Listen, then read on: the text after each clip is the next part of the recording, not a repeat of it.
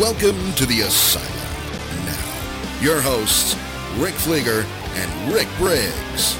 Welcome into the Asylum. I am Rick Briggs and my partner Rick Fleeger. We are Fleeger and Briggs, the Asylum Sports Show here on fakepigskin.com. And Mr. Fleeger, it is dark, dank, and dreary up in western Pennsylvania for about the last 3 or 4 days. I think that's just kind of like the whole weather pattern since Pittsburgh just got destroyed by Jacksonville 30-9. Oh, we're going to talk about that plenty. It is dark, dreary, dank, and I don't know what other D words you use there. For Rick Fleeger right now with the news of the Ezekiel Elliott suspension, we'll get into that shortly. We are going to play, since Rick didn't do his homework again, we're going to play Pick Your Poison tonight, give out the game balls, stinky socks, game picks, although those are no good unless you want to go 500. Start sits, we'll open up the mailbag, so much to get to, but before that, Rick, let's pay a few bills and then we'll get right to it. That's right, fantasy football fans. Of course, listen up. If you love fantasy football, you need to try the new best ball leagues on our favorite app, Draft. And here's how it works. You draft a team. We've gone through this. Fleeger can do that. He can draft a team. I botch it up later, which we'll get into, right. But I can draft You one. can't botch these ones up. It's season long, but there's no management. That's why it's good for you. Just set it and forget it. Once you're done drafting, that's it. No trades, no waiver wire. You don't even have to set your lineup. Your best players get automatically selected, and you'll get the best score every week. Never worry about injuries again. You can draft a team anytime you want. Leagues start every couple of minutes, so you can join one right now. And the best part, you play for cold, hard cash, baby. Leagues start from $3, so there's a league for everyone. There's no salary caps. You play in a real live snake draft, just like you play with your friends. And you know what? All new players get a free entry into a $3 best ball draft when you make your first deposit. But you have to use our promo code. Why Zeke Y? Oh, no. Fake pigskin. Sorry about that. Yes. That's right. Play real money game for free. Don't screw it up just by using the promo code. Fake pigskin. Fake pigskin. On your first deposit on Draft. Just search Draft in the App Store or go to playdraft.com and come play free with promo code Fake Pigskin. You got it, baby. Seriously, get on there and do it. I have not, Rick, we know how stupid I am, and most of the show today is going to be about stupid decisions I've made, stupid picks I've made, and stupid things I've said in the past. I haven't lost money yet a single week. I am just gradually climbing up. I went a little higher stakes this week finally, as I promised I'd do on last week's show. Made money again, pal. Get on Draft. You can do it. Even a dummy like me can do it. You can do it. That's right. But, well, Rick, I don't even know how to. I don't even want to talk about it. I'm sick about it. Federal Appeals Court by a 2-1 decision reversed. You suck, and so does fantasy football. Yeah, pretty much reverses. And my season now, basically, Rick. Here we go, as Ezekiel Elliott's suspension is going to be upheld, or at least the injunction was withdrawn. Looks like that suspension is going to stand. We'll be out 6 games after the bye this week. It'll be week 1 of the fantasy playoffs before Zeke Elliott comes back. Yeah. You don't own any Zeke shares, so you're loving every minute of this. Well, yeah, I mean, it certainly bodes well for opponents of the owners of Zeke Elliott. But, yeah, I mean, I feel your pain because it never in a million years did I see this one coming. I mean, quite frankly, I have no idea. Since when did a federal court make why a decision it was this overturned? Quick? And I don't even know. I heard a little bit on the way down to the studio, as a matter of fact, that if they made the decision, because I don't really know exactly the decision, but if they made the decision that they're upholding it because through the collective bargaining agreement, Roger Goodell can do this, period, it's over. Right. There's right. no appeal. Yeah, and if it just has to do with them overturning the other court, apparently it can be appealed. Right, and what it appears to be at this point, and I am the furthest thing, Rick, the absolute furthest thing, is my computer's making noise for no reason. Hold on. There we go. It was based on a jurisdictional issue that the previous court didn't have subject matter jurisdiction. Now, this is going to stun you. I'm not a lawyer, and I really don't understand what that means. But the plan is they're going to go back, file for another TRO in New York here over the bye week. I don't know. Yeah. Maybe this thing goes away again. I really doubt it. So you're saying you're really not an Atticus Finch, and you really don't know what's going on here. Who? That kid from American Pie that could only crap at home? That Finch? Oh, God. That was a I Finch. love doing this stuff to you. What's an Atticus Finch? Who's named Atticus? Is that a person? Animal, vegetable, mineral? What is Oh, it? my, oh, my. So you're not Yeah. going to tell me? Seriously? Well, because I'll tell you what it's from. You've never heard of it. Is it You've some- never heard of the people. Is it some 200-year-old movie that you're watching all the time? Is that what this is? Oh, it's a classic novel. It's I'm not reading. classic movie. I mean, it's just, I still get Sports Illustrated for in the bathroom, if that counts, but that's about all the reading I do. yeah. Anyway, Rick, look outside the studio and look at the entertainment system I have built out here. Why the hell would I sit around and read?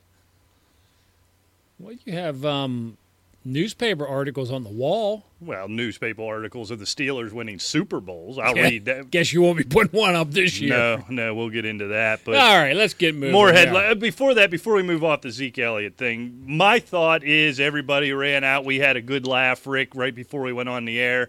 Is obviously I own Zeke in the Caveman League, and immediately after this news, the one guy you would expect to do it, right, runs out, picks up Darren McFadden, and wants to trade him to Darren McFadden. It doesn't matter. There's just not going to be a running game in Dallas as far as I'm concerned, or at least a consistent fantasy performer between Darren McFadden and why am I blanking on his name? Alfred Morris? Alfred Morris, yeah. I keep wanting to say Fat Rob. I got Washington in my head. We'll get to him later. Well, I mean, you bring that up, and I guess the better question is how does this affect Dak Prescott? How does this affect Des Bryant? And I think without the threat of Ezekiel Elliott, now I think things become a lot more difficult. Right. I think you're going to see maybe a little more Jason Witten. Probably. But I think you're going to start seeing a few numbers.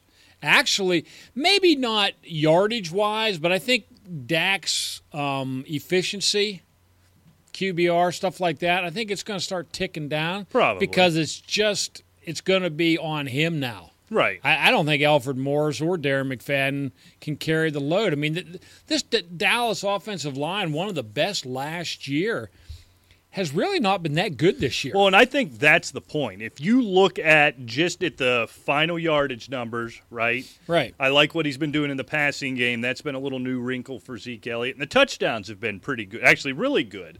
The thing is, if you look at his rushing total numbers, these are on big carry totals. He is not he reminds me so much of that's a bad comparison. I was going to say to a Barry Sanders, but not in the way he runs, but in the way his stat lines are. If you look, 1, 1, 3, 4, -2, -4, 22. And these have been the stat lines he's been putting up. I don't think an Alfred Morris, I don't think a Darren McFadden gets significant enough carries, are going to get the 20, 25, 30 carries that Zeke was getting to barely reach that 100-yard mark. They're going to score touchdowns. They're going to get their touches, but I think it's going to be split up, and running the ball has been a struggle for the Dallas Cowboys this year. It really has. And, as my computer's kind of slower, I was going to try to pull up. I don't have his stats right in front of me. But, you look at the yards per carry last year compared to this year, and, it's not even close, I don't believe. Of course, yours starts talking and mine just sits here. Yeah. Technology hasn't been our friend trying to get this show on the air today. I will say that. But it doesn't matter. Look, right. we know the yards per carry are down. It has been a struggle. He's getting his numbers, but it's taken an inordinate amount of carries to get it. So I think this is probably a good thing by default for Des Bryant. To your point, the offense isn't going to be anywhere near as efficient, but now all of a sudden Des is going to be getting more looks. I think it's a boom for Jason Witten, certainly. maybe even Terrence Williams. I think these guys do see an uptick. But I think it's going to be a struggle for Dak, and it's going to be rough. It's going to be rough on that Cowboys offense, almost as rough as it's going to be on Rick Fleeger, which is what I mainly care about. Well, no, it's not mainly. That's all you care about. Well, fair enough. And quite frankly, I don't blame you. It's I don't know. Dez Bryant, I'm not sure it's going to help him. It might. Last year was kind of different. He was hurt. Him and Zach really had no chemistry. They've been playing together. So, and the number you're looking for, Rick, on his career, Zeke Elliott's yards per carry is 4.7. So he was pushing 5 last year. On this season, 3.74. Right. So it's been a big dip this year. Yeah, exactly. And it's been an absolute 5.1 last year to 3.7 this year.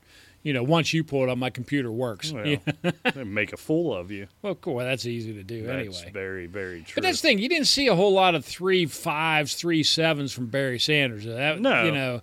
Those 80s he mixed into his -4s tended to balance that out for him, which is why it was a terrible comparison. But that's what I think about when, in watching the last couple Dallas Cowboys games, you get into the third quarter, and he's been stuffed at the line over and over again, and he'll bust one here and there, and just enough to where you get to the fourth quarter when they finally worn the defense down a little bit. He's sitting at 70, and he's able to tick up over 100. Said his involvement, especially the first couple games in the passing game, really salvaged him as the fantasy stud we thought he would be. But all in all, compared to what he was last year and where he would have been drafted if not for this hanging over his head, it's actually been a bit of a disappointment for Ezekiel Elliott. Yeah, you're right. I mean, there's Ezekiel Elliott. He's actually, and it's a strange year, quite frankly. We've played, 5 games, correct? Yes. And, Zeke Elliott's averaging under 80 yards a game. Right. And that's just, there's only 3 rushers averaging, Todd Gurley's right at 80 a game. Fournette's about, 85, 86 a game.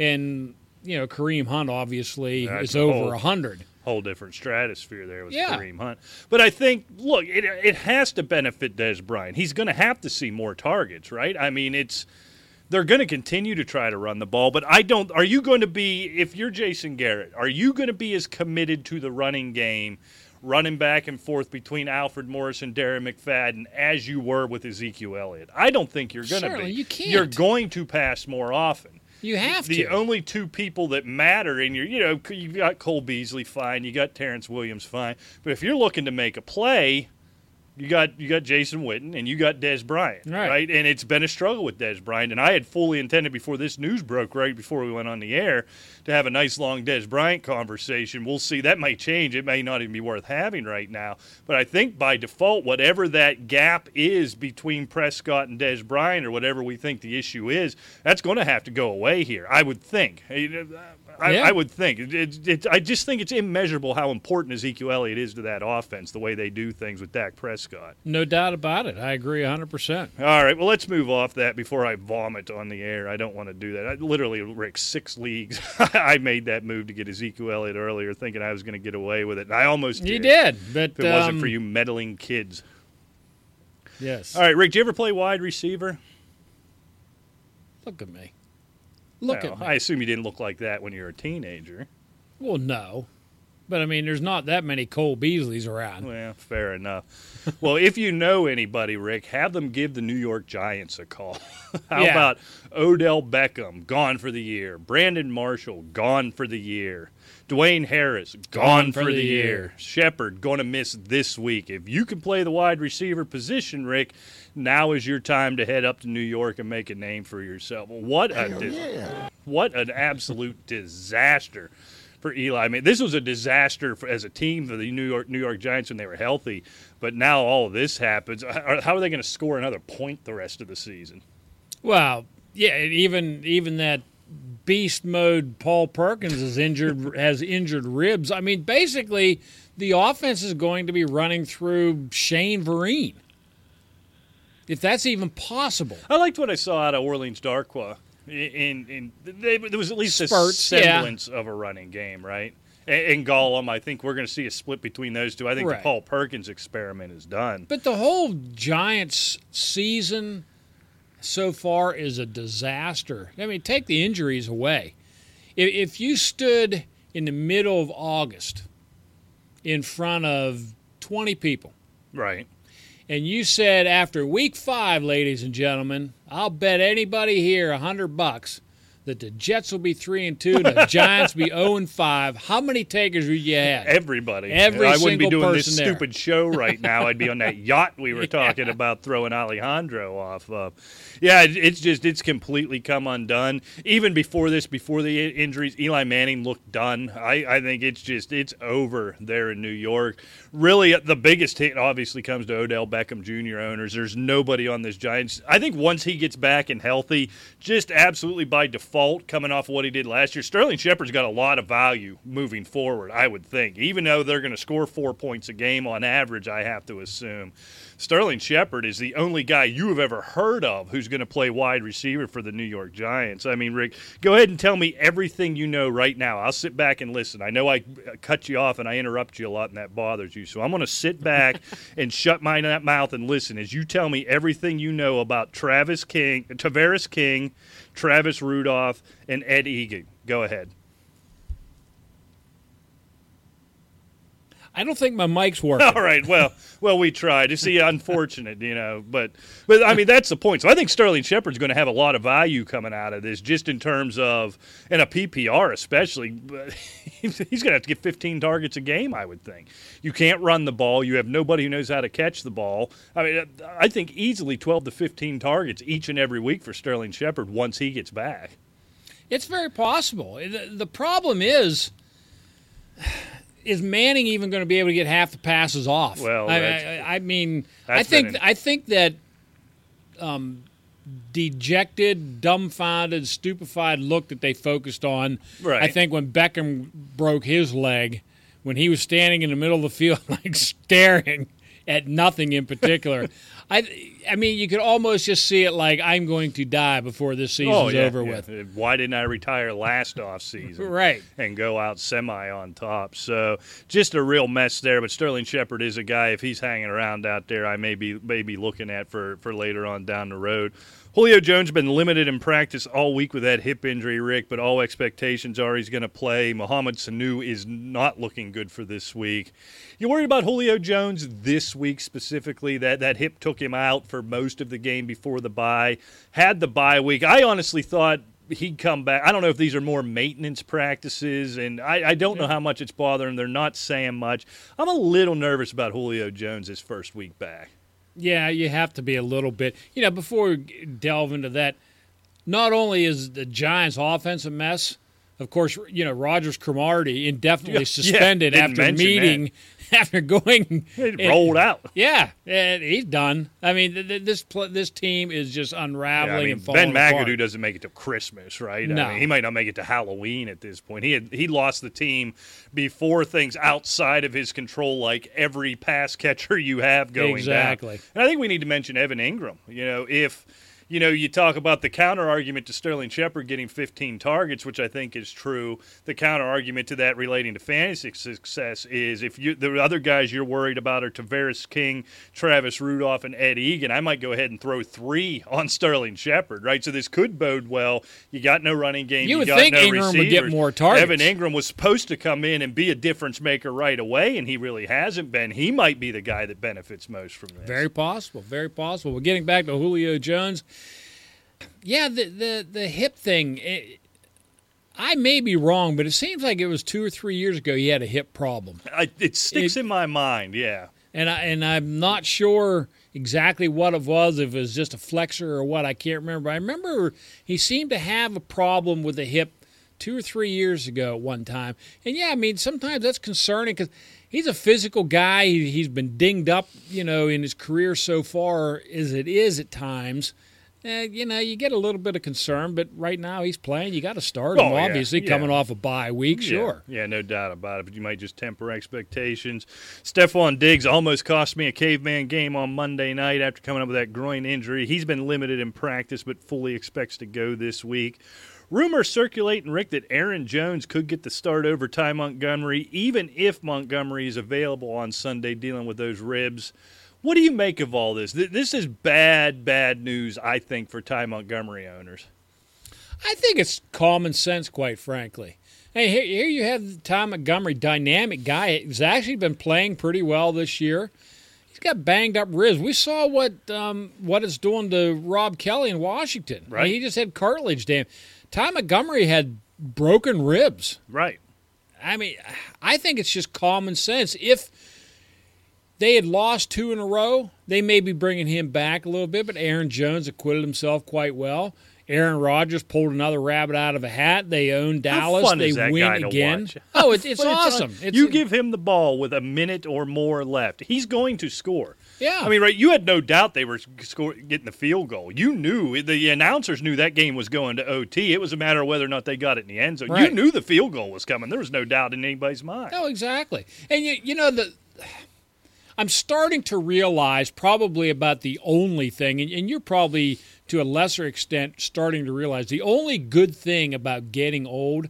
I mean, you think back, Aaron Rodgers just adds a collection of some of the amazing players that we have seen over our – I mean, I can remember seeing John Unitas through Fran Tarkenton all the way up now to like Aaron Rodgers. It's fun to watch. There's always those special players that only come along every so often. Yeah, and there seems to be fewer and fewer of them. So I think, to your point, Rick, back to Ty Montgomery, it makes all the sense in the world this week, right? If there's any chance this injury lingers, any chance it's going to affect his performance, I think you worry about to take it away, from the injury standpoint and endurance and things like that.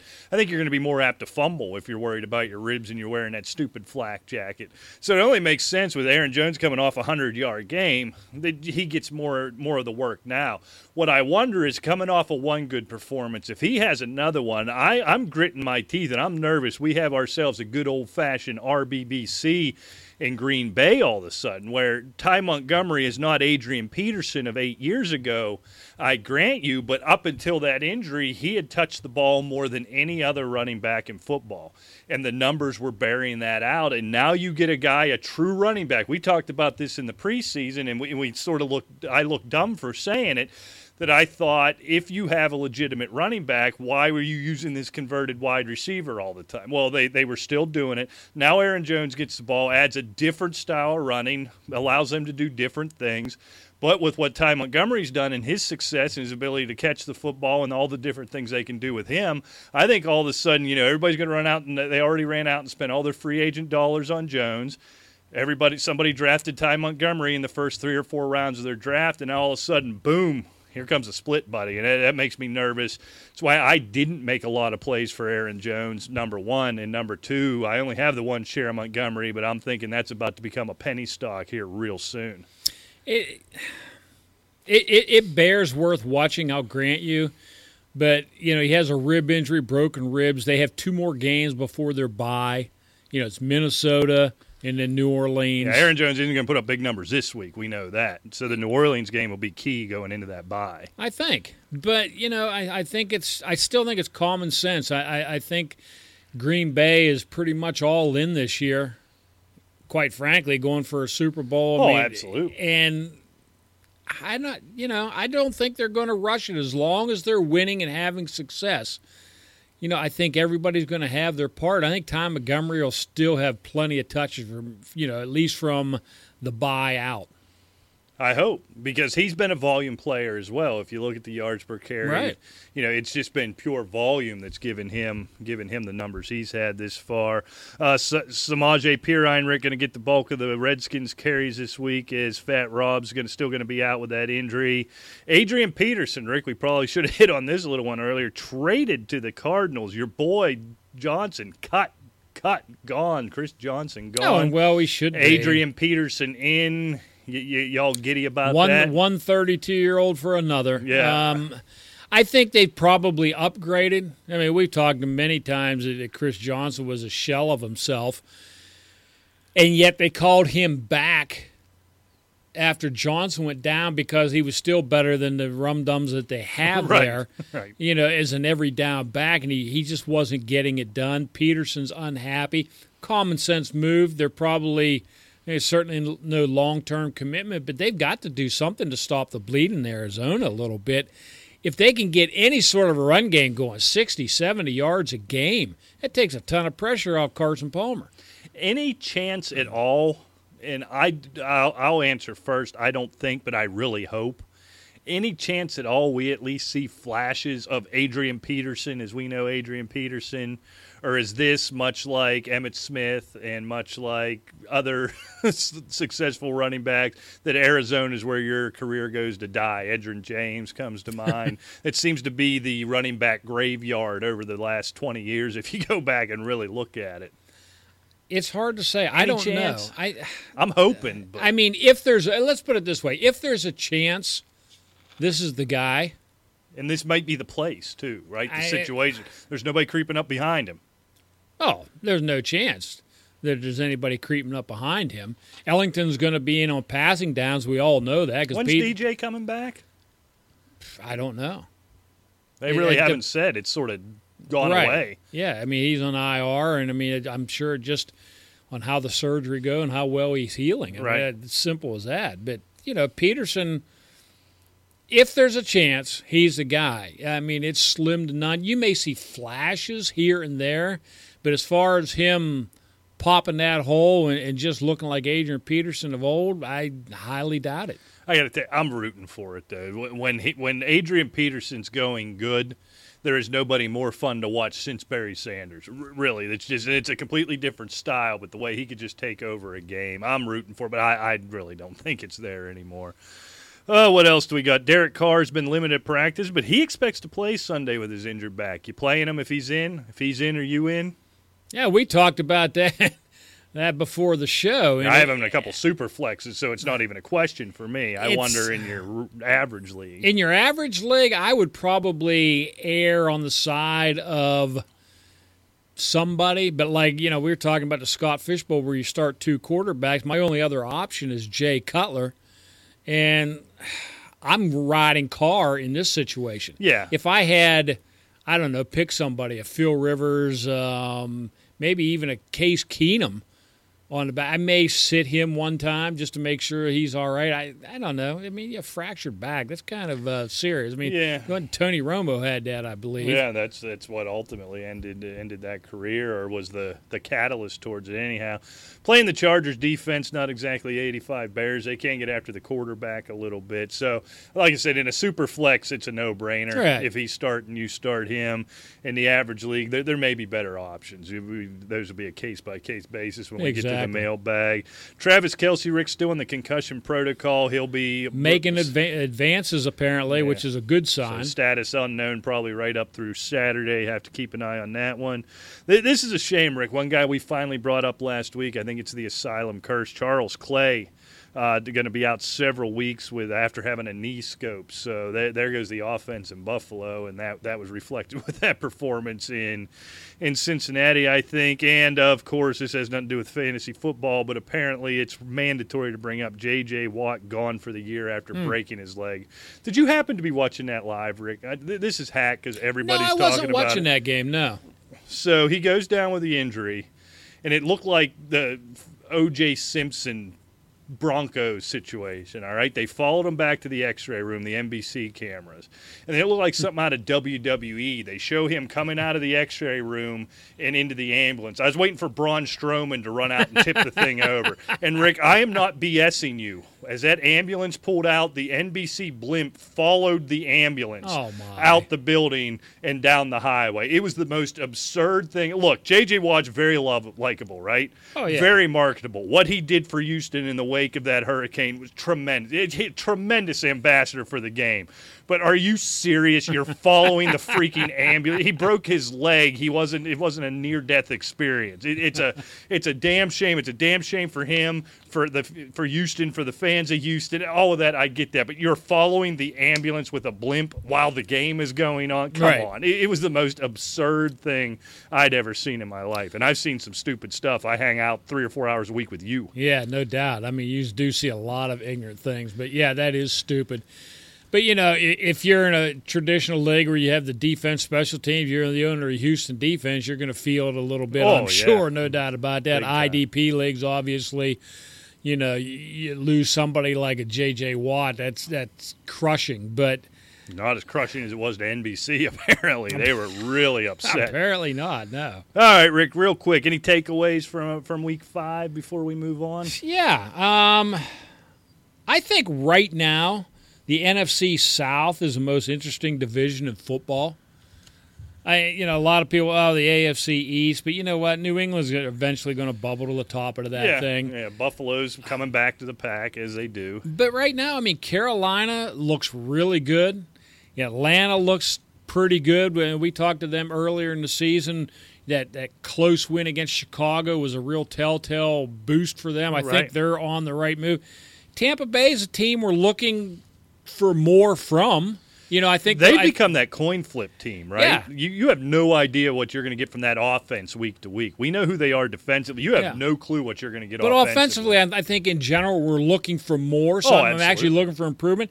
And all of a sudden, New Orleans, the last couple of games, has a defense. Yeah, kind of. This defense keeps playing like that with that offense. This division's great. I think it's incredible right now. Yeah, and you never know who's going to win that going in. And when the play bears it out early on, it's definitely interesting. My only takeaway, Rick, and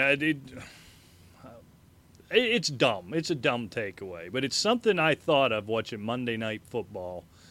Bored out of my mind. It was a reasonably competitive game, I guess. It wasn't an exciting game. Which game was that? Minnesota-Chicago. Oh, yeah, I thought that was a good game. You had Trubisky, the start. There was intrigue. Before you get to the takeaway, did you get the sense that karma or the world or some world conspiracy did not want Chicago to win that game? Because, boy, I sure got with the ticky-tack calls against them. Hell yeah. It just seemed like everything – almost like the whole world was against that team to win. And that's funny you say that, Rick. That ties pretty deeply into my takeaway.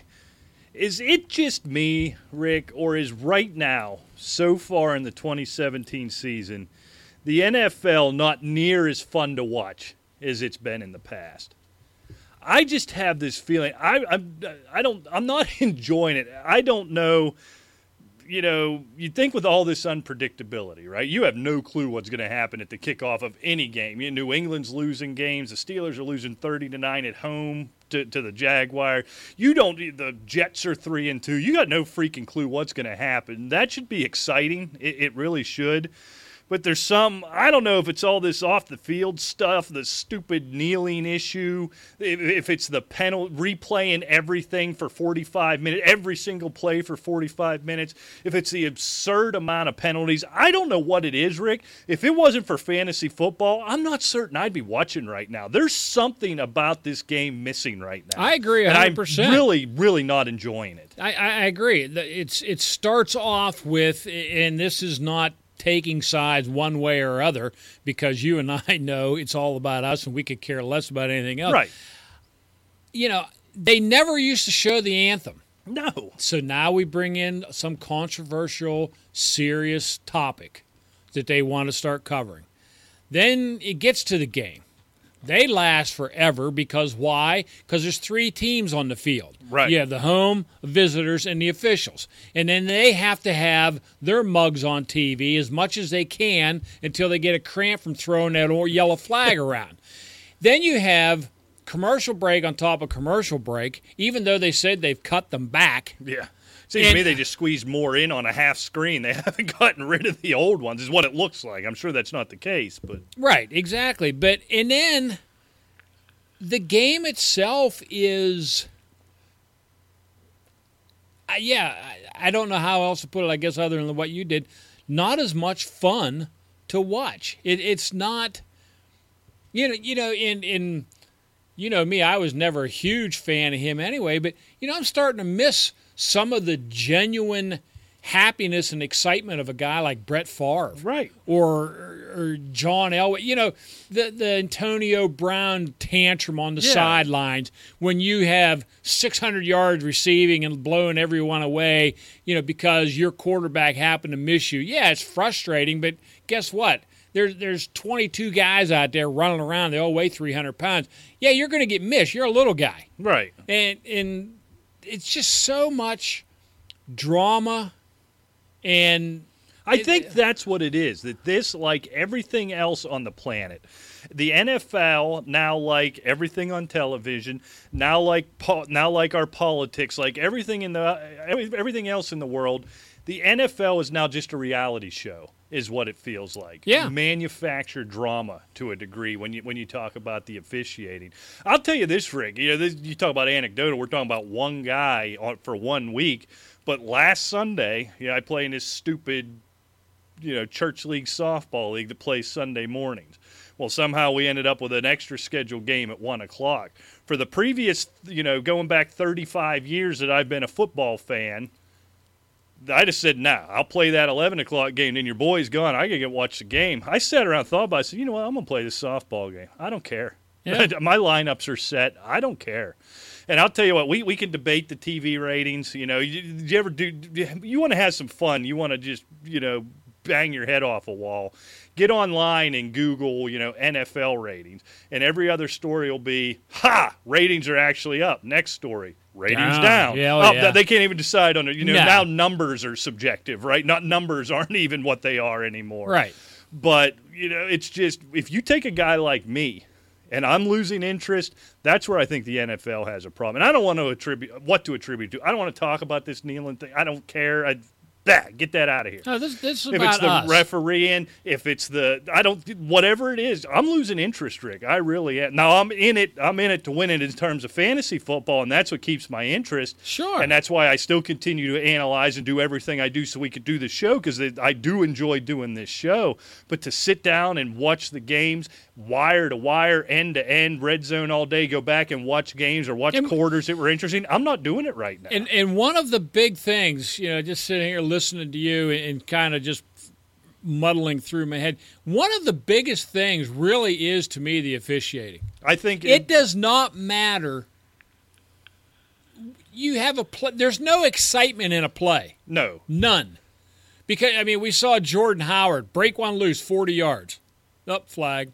Oh, yeah. And it wasn't a penalty. It was ridiculous. Nobody in 2017, Rick, has run an outside sweep, gained more than 10 yards that it wasn't called back. Nobody. Right. None. You know what it is. But it's this replay era, and it's what's become with everything being replayed and on the Twitter, on everything. These referees are so afraid to make a mistake, they're going to call all this ticky-tacky stuff, or else they're going to be all over the front page of NFL.com, Yahoo, MSNBC, and every other dickhead with a website is going to be all over it saying, oh, look at this. This guy's terrible. Fire him. Hang him up. When that's the culture of the day, right. You make a mistake, you got to die. You need to die. You can't make a living for your family. You can't do anything because you made a mistake. Right. Meanwhile, I'm this faceless anomaly on Twitter, and I'm perfect. Right. Yeah. And I judge you because that's what I do.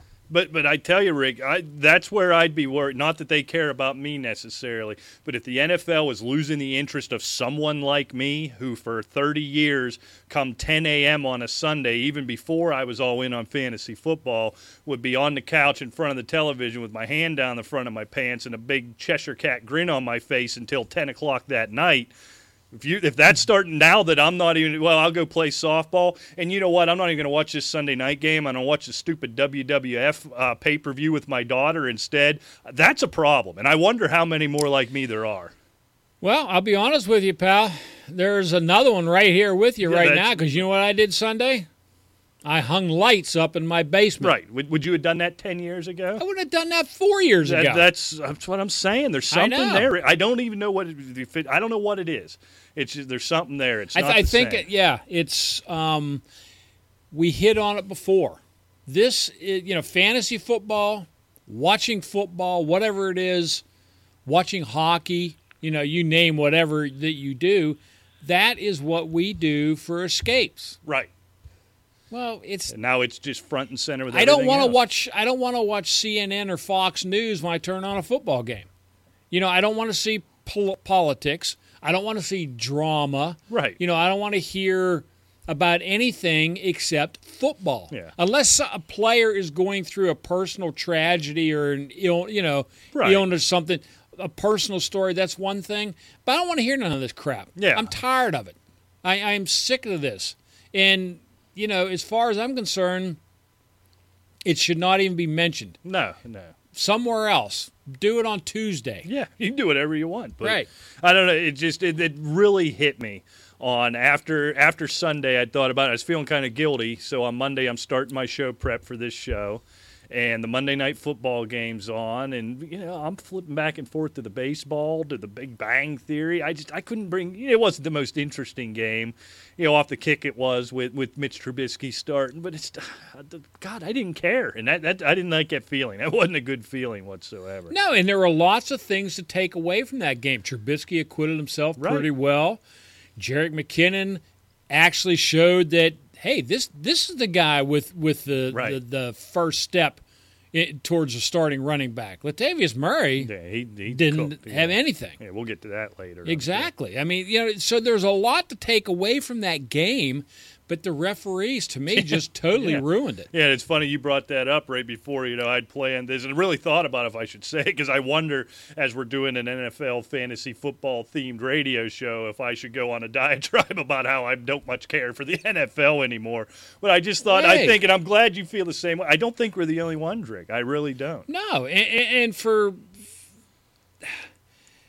to say that we shouldn't feel that way, it has nothing to do with me as being a fan. Right. And it has nothing to do with me not paying attention to fantasy sports and fantasy football. But what it does do is it takes a lot of fun away from it. Right. And quite frankly, some of the interest in the players and teams themselves. Because I just want to know, I'm just starting to, who's starting, who's injured. What are the matchups? What are matchups? Defensive stats, blah, blah, blah. That's the only thing I want to know about. And then I'll see on Tuesday, I'll go in and see how all my predictions work out. And I don't want it to get that way. But what struck me about it was I wasn't the typical Nimrod on Twitter who said, I'm mad about the kneeling, or I'm mad about the people who are mad about the kneeling, or I'm upset about this, or the domestic. No, I didn't say any of that. With my actions, I didn't watch. I come home at 2:30, and I watched from 2:30 till the Sunday night game. And then when the choice came, the Sunday night game was on. My daughter was upstairs watching it, and I don't really follow the WWE right now, but she's up there watching that. And I said, you know what? Hey, come on down here. Let's watch it on the big TV. I couldn't. It's crazy to me. You brought up another good point. Maybe some of it's our fault, too. You get on this Twitter. You get on Facebook. You're right. You get on that. And all I do, I just get mad. Oh, yeah. I mean, and everybody's angry. Yeah. Everybody on these things are angry about something. Yep. Whether their team lost or somebody got hurt or the politics one way or the other or the refereeing. But they're always mad about something. And you kind of get sucked down that wormhole with them. Yeah, because they'll say the most ridiculous. There used to be an old guy, Art Linkletter, used to have a show way back when I was a little kid. Kids say the darndest things. Okay, I knew that name. Well, that's what Twitter is. I mean, people say the stupidest things. I mean, that's reactions out of people like us. That's the name of the show. It's just people say the stupidest things. Yeah, and it really does. It exposes the ignorance and stupidity of people. Yeah. So, all right. Well, we'll get off of that, Rick. I'm really starting to get fired up now. I'm glad I'm not alone. I was waiting for you to mock me, throw your beer at me, or whatever it is. Well, you do that under the best of circumstances, but. All right, let's get back to it, Rick. Back to football. Time for... Game ball goes to... That was a little quiet. I'm going to hit that again, Rick, if you don't mind. Game ball goes to... There we go. All right. Game ball goes to... See, mine's down now. Yours was running the same time as mine. Goes to... Yeah, that's better. When ours are running together. Who's your game ball go to this week, Rick? I really tossed it in the air, but I'm going with my boy Melvin Gordon. Yeah, big 105-yard rushing, 6 catches, 58 yards, and 2 touchdowns.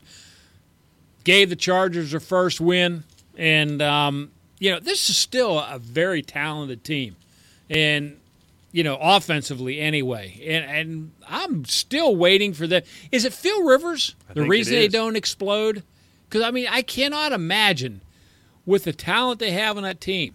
Melvin Gordon, Keenan Allen, Benjamin Williams are okay. Williams emerging. There's so much talent there. You still have Hunter Henry and Antonio Gates. Tight ends are still more than adequate.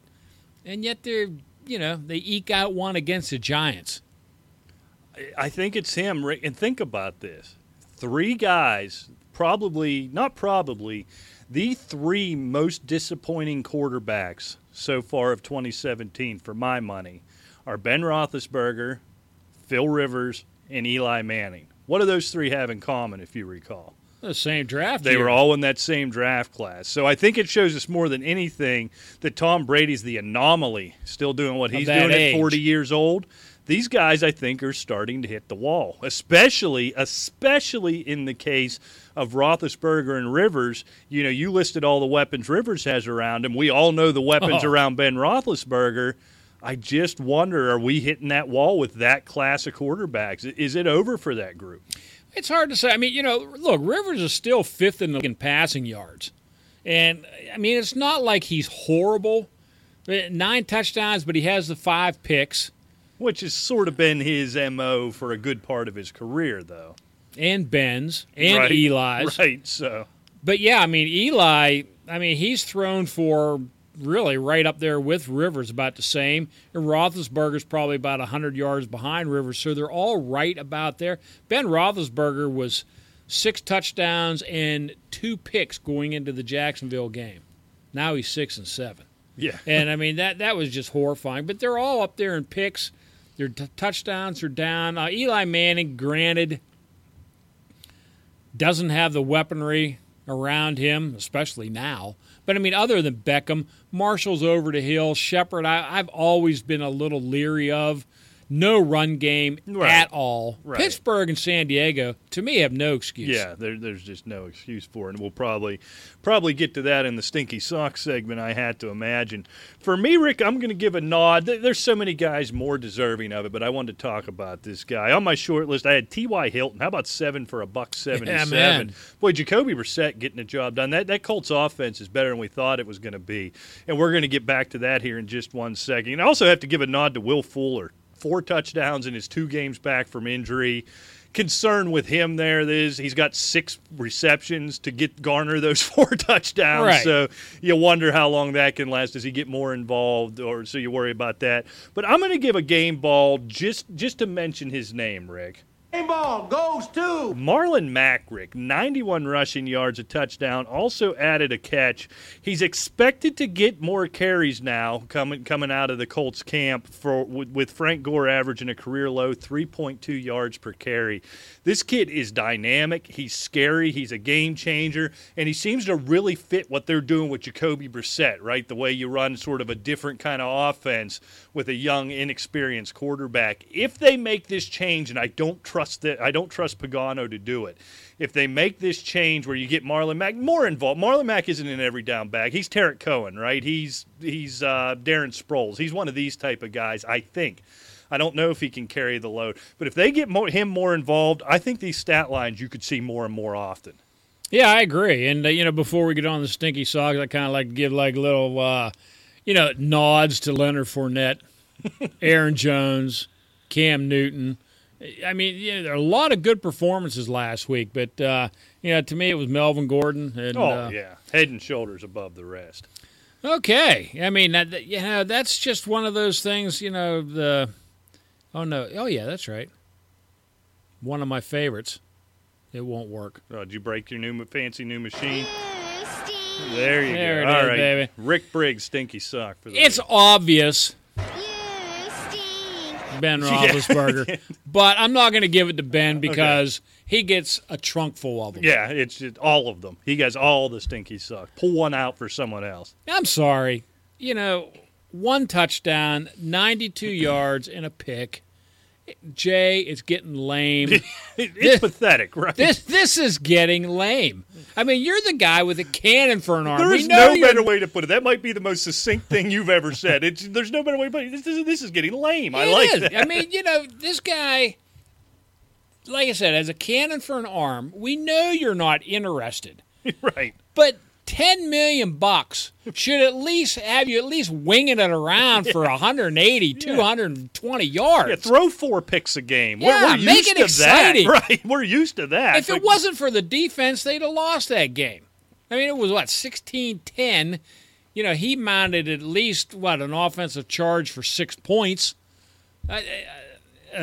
craziness. It's unbelievable. I think you could have just stopped that. This is getting lame. I mean, It that is. so encapsulates the career of Jay Cutler, let alone this season. All right, Rick.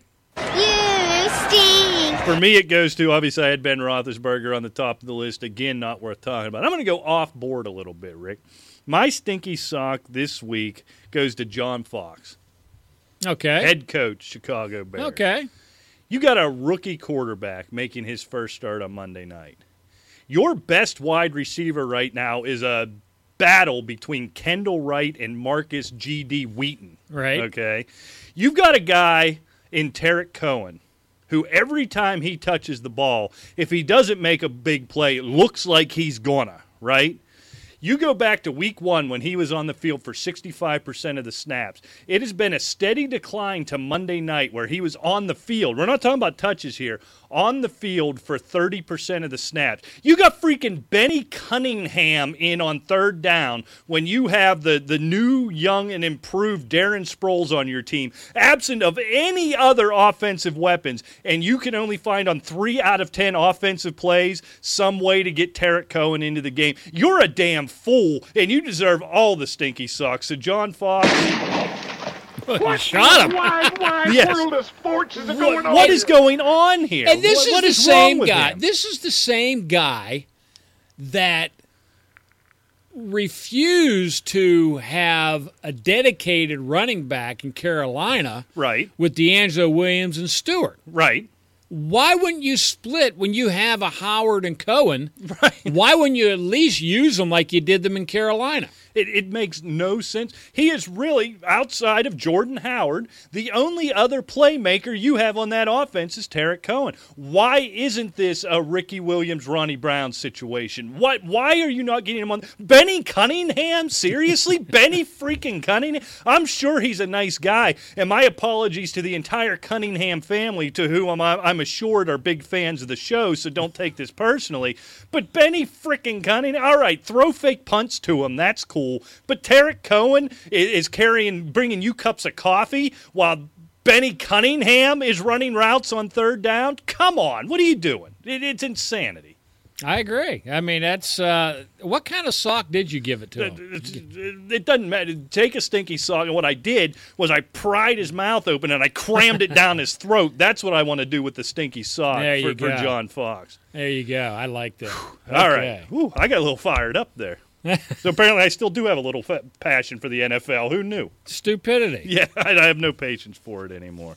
All right, Rick, where do we go here? We did take Oh, and away- let's update. Let's do a little update while we're at it. You know, while we're talking about John Fox and the Bears. Okay. One that we did forget because he is basically number 2 right now. Marcus Wheaton is out 4 to 6 weeks with a groin tear. Shocker. So, Marcus Wheaton got hurt I when mean, he Chicago Bears have suffered wide receivers like the Giants have all year. So then you can guarantee that Cohen will be down to 25% of the offensive snaps next week, right? I mean, does Benny Cunningham have a brother? Maybe he can come in and take a few snaps, too. Maybe it's Sam Bam Cunningham. You know, That'd be a good name. I'd root for that guy. That's a guy worth You don't remember rostering him? right there. No. you don't remember Sam Bam Sam Cunningham? Bam Cunningham. No, Yes, what was sir. it? Running Sounds like back. a pro wrestler. Running back. Oh, no. Who'd Yes, he sir. play for? Ooh, How about Patriots? I How think. far back are we going? I'm going to say 70s, 80s, Yeah, something a like little, that. little a hair before my time, Yeah. unfortunately. All right, Rick, let's get to it. How about we want to play? Well, you want to talk a little hockey, right? We can do that before we play the game. Yeah, we'll if you talk a like. little hockey here. I mean, I'll tell you what, if you happen to have Alex Ovechkin on your fantasy team, congratulations. Woo-hoo, what a 8 set. goals already.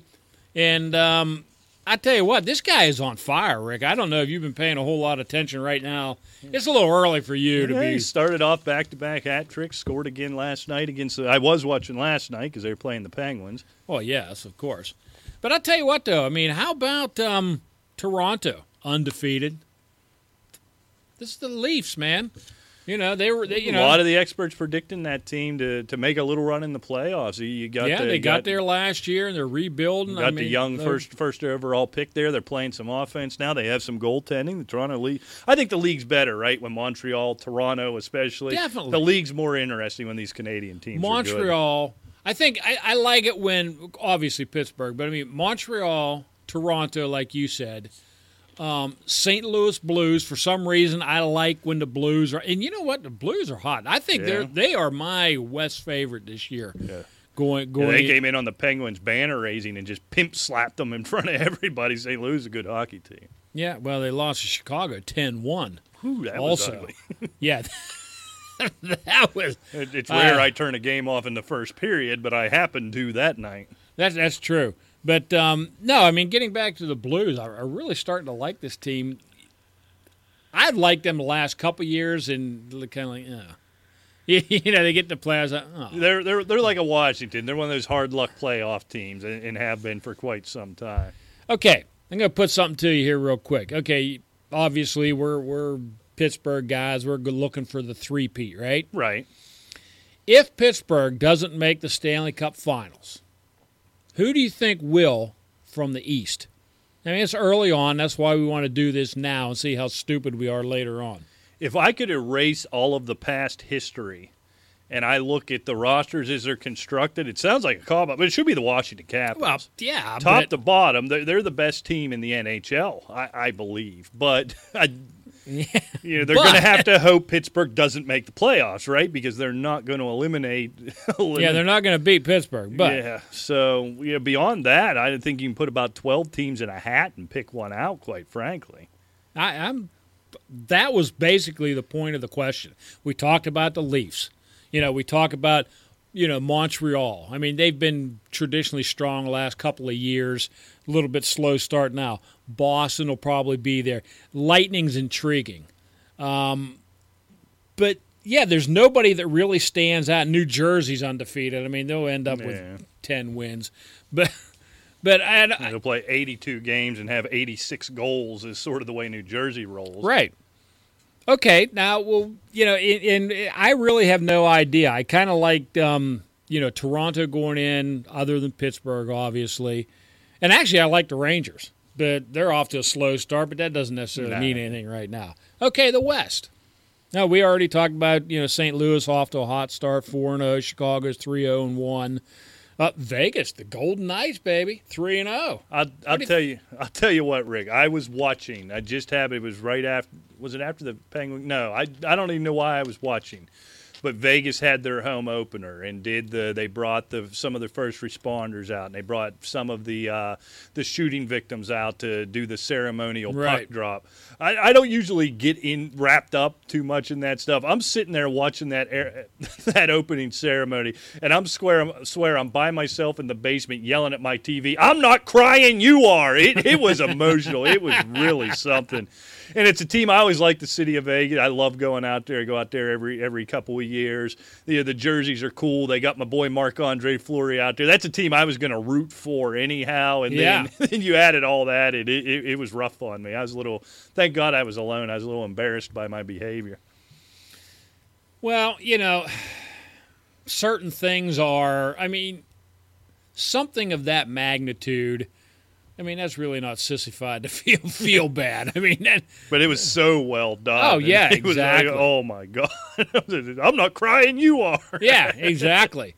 What was the question? I don't even remember. That just, when you said Vegas, that popped right to the front of my we were head. just discussing the West in the hot start that Vegas had, starting off 3-0.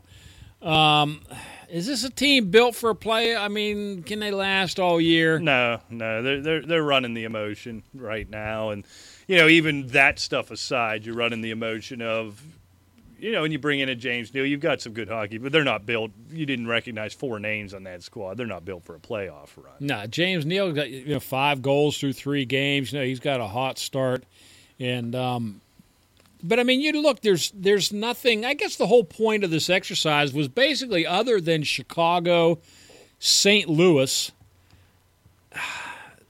That's not really – I mean, that's basically my favorites in the West right now. I think Edmonton's a dark horse. Edmonton looks very good. They're off to a slow start, but, man, they're talented. McDavid. They look to me with McDavid and what they did last season in the postseason. It looks to me like that first playoff run for Sidney Crosby. Hell, what was that, over a dozen years ago now or whatever it was. it really had that feel to it, and they're starting to build around McDavid, and McDavid is a game changer in the same lexicon as a Sidney Crosby. And I think whether or not it's just, could this be the year then, like the 2007-2008 Penguins, where they make the Cup final, lose to somebody like a Pittsburgh or a Washington? It's hard to say Washington's not an old grizzle. They haven't done this a bunch like Detroit had. But you get my point, where they get there, come up a little short, and here comes the run. And now for 15 years, as long as Connor McDavid's there, they're going to be great. You wonder, Edmonton be somebody, I'd go out to Vegas and place a bet on them. You probably get pretty good odds on it. I think they could do this. Yeah, you think about that. What was it? I can't remember the year now. It must have been about 98, 99, something like when Edmonton lost the finals to the Canes. I'm not even sure what year that was. Maybe it was even early 2000s. I can't remember. But since that run, that team was scrap cellar dwellers for years. Right. Building this team up. I think you're right. I think they are built to last, well into the 2020s. Yeah. They're young, and they're a scrappy bunch. They look like good Pittsburgh goaltending. did. Yeah, and loaded with talent. I agree. Edmonton goes right back to what you say. Another Canadian team out west. Right. Man, good for the league. It is. It is. But no, I just really it's starting to get interesting now. It's kind of, to me, hockey's a little bit like baseball. Yeah. You really don't get into it right February, off the bat. I'll get all in. Yeah, I'll passively watch it now. February, you get the Super Bowl wrapped up.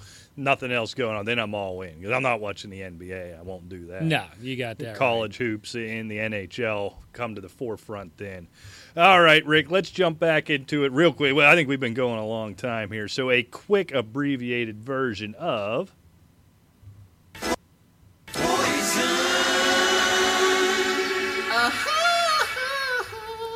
We're going to play a little Pick Your Poison, Rick. We'll play it just like we did last time. For the rest of the season, Rick, pick your poison. We'll start with Marlon Mack or Tarek Cohen.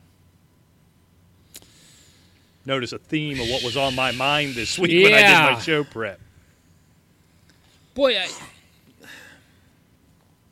I'm going to go Mack. Okay. For the simple reason is, like you said, the decision with Cohen seems to be with Fox. I think the decision with Mack is probably going to be on Gore finally breaking down. And the guy's 34. And, hats off to him. I think this guy's a Hall of Famer.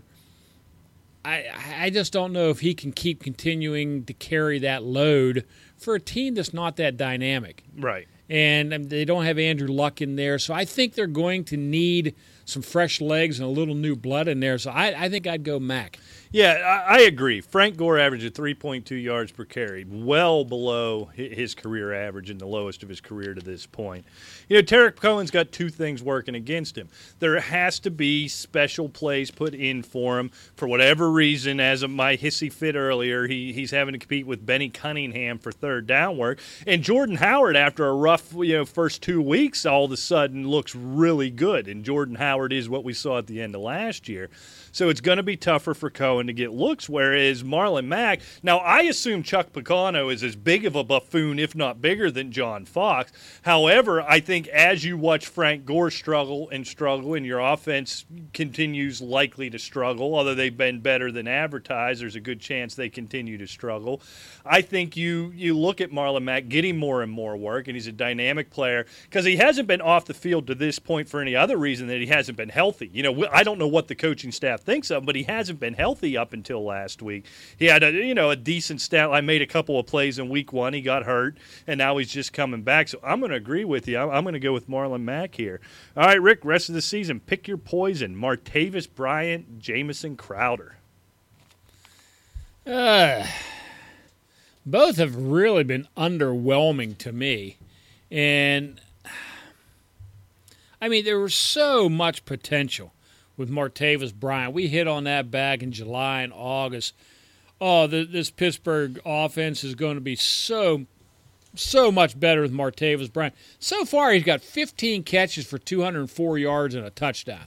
And the only touchdown he had was a logically called, slant pass pattern across the middle where he made it and catch, outran everybody. Right. I don't think I've seen one since. Yeah. To him. It's always been winding up and going downfield. He gets tripped up or he overthrows him by 5 yards. Yep. And now on the other hand, these are two guys you drafted to be a number 2 fantasy wide receiver. See, this wasn't supposed to be easy. I finally got you on one. You did. I think I'm going to have to lean Crowder, quite frankly, because AB is the guy. Right. Simple as that. And then you have Le'Veon Bell.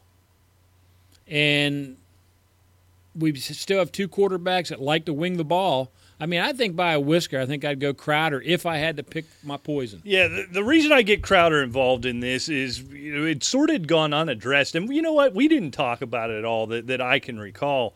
Jamison Crowder just been completely uninvolved, where Terrell Pryor's been a bit of a disappointment. Kirk Cousins is still the quarterback of this team. Finally, Jay Gruden come out this week and said, hey, we're going to make a concerted effort to get Crowder more involved. This comes down to one question for me, Rick, and I don't know the answer. So I'm going to ask you because I'm curious of what you think. What we are seeing with the Steelers' offense, is this an anomaly? Is this a bad stretch? Is this some communication issue that they're going to get out of like we've been predicting for the first 5 weeks of this season? Or is this what the Steelers' offense is? Because if the Steelers' offense becomes even 75% of what we thought it was going to be, the answer here is Martavis Bryant. If not, it's just by default Jamison Crowder. If they do not lose their diva status and actually find a frickin' leader in that locker room, I think this is what you'll see from Pittsburgh. Yeah, quite frankly. I think it's like a bunch of little girls running around having hissy fits. It is. And, James, and on the same token, I don't like, Gruden says, I think you'll see more of Jamison Crowder, hopefully. Okay, look. You have a guy named Kirk Cousins who loves to throw the football. Jamison Crowder, Pryor, and D-Jax, correct? Right. Or not D-Jax. He's with Tampa. Gone. He's gone. D-Jax is gone. That's what I was trying to say. D-Jax is gone. Gerson's gone. You have Pryor and Crowder. What do you mean you're going to get him involved, hopefully? How would he not been involved to this point? He has 14 catches right now. I can't believe it's that high, quite frankly. No. So you better get him involved or you're not going to win many games. Yeah, I can't understand. You got Grant making catches. It's been really odd how they couldn't get Crowder. But you just wonder if not having the speedster like Jackson and the possession guy like Garcon, was that opening things up for Crowder, and Crowder doesn't have the ability to get himself in? Because right now nobody's afraid of Terrell Pryor. Nobody. Well, and that's one of the big downward trends there is there doesn't seem to be the chemistry between him and Cousins at all. Right. Where you had that, like you said, with Garcon. Look at Garcon out in San Francisco. He's doing what Garcon does, right? Exactly. 6, 7, 8 catches a game, and then the yardage is the only thing that varies, but the targets and the tough catches remain constant with him. Another Anquan Bolden. Right. When it gets right down that's to a really good comparison. But Exactly Jamison Crowder and Pryor, they better start working overtime with Kirk Cousins.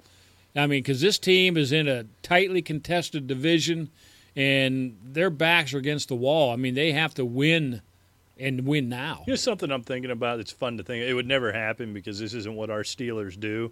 But I'm just thinking Ben Roethlisberger whining and grumbling about retiring again here already, middle of this season. What if he went ahead and retired and Kirk Cousins hits the market next year like he's expected to? You bring a Kirk Cousins in with the weapons here in Pittsburgh.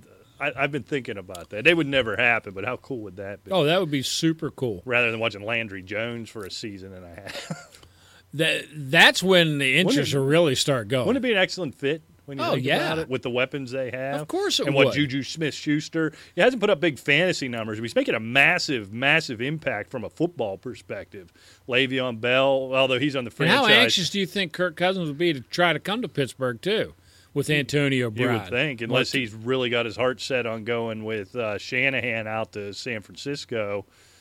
Be about the only thing he has ties to from a coaching standpoint. Obviously, you don't want to play with that terrible team. But, all right, Rick, moving on. Pick your poison. We'll just do 2 more. Dez Bryant, and I threw this name in deliberately. I wanted this to seem crazy, but Pick your poison, Des Bryant or Devin Funchess. Now, this changes with what we found out right before we went on the air today, I think. Yeah, I mean, I still have to go with Dez. He's still – you know what you're getting with Dez. We're not sure what we're going to be getting with Ezekiel Elliott gone. Funchess has had 7 grabs every game since Greg Olson has gone out. Exactly. I mean, how many 7-catch performances has Des Bryant had? And you know that came right after my rant about Devin Funchess having to step up. Got to get it going. Yeah. I think you gave him the old when boy, didn't you? Yeah, I did, as a matter of fact. Maybe we ought to give that to Des. When, boy? When? Are you going to get your act together? Well, apparently the answer was the next week. He heeded Mr. Briggs' advice. Exactly. Des Bryant right now, 21 catches. Let me see, 264 yards, 3 touchdowns. Not what you expect from a Des Bryant. No. But it's basically what you and I expected coming into this year when we had him way down our ADPs, or not ADPs, but our rankings. Yeah. I had him as at 24, I believe, in the preseason, if I'm not mistaken. But, with everything going on, I think if I had to, I would still take Des Bryant for the simple reason he's number one. Calvin Benjamin's number one in Carolina still. I mean, as far as, wide receiver ones. Even with that performance he had last week, Benjamin was still over 100 yards in receiving as well. So, I don't know.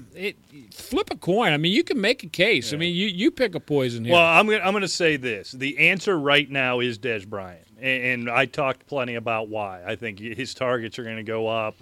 Just by default, his numbers are going to go up a little closer to what you expect from a Des Bryant. When you hear that name, the name brand of Des Bryant. We haven't seen it for a season and 5 games now. Right. But the name brand is Des Bryant. But I will tell you, about 5 o'clock Eastern time here on Thursday, October 12th, before that Ezekiel Elliott news come down, and when I wrote this question, the answer was Devin Funchess. Now, they're expecting Greg Olson to be back at some point before this season's over. That changes everything.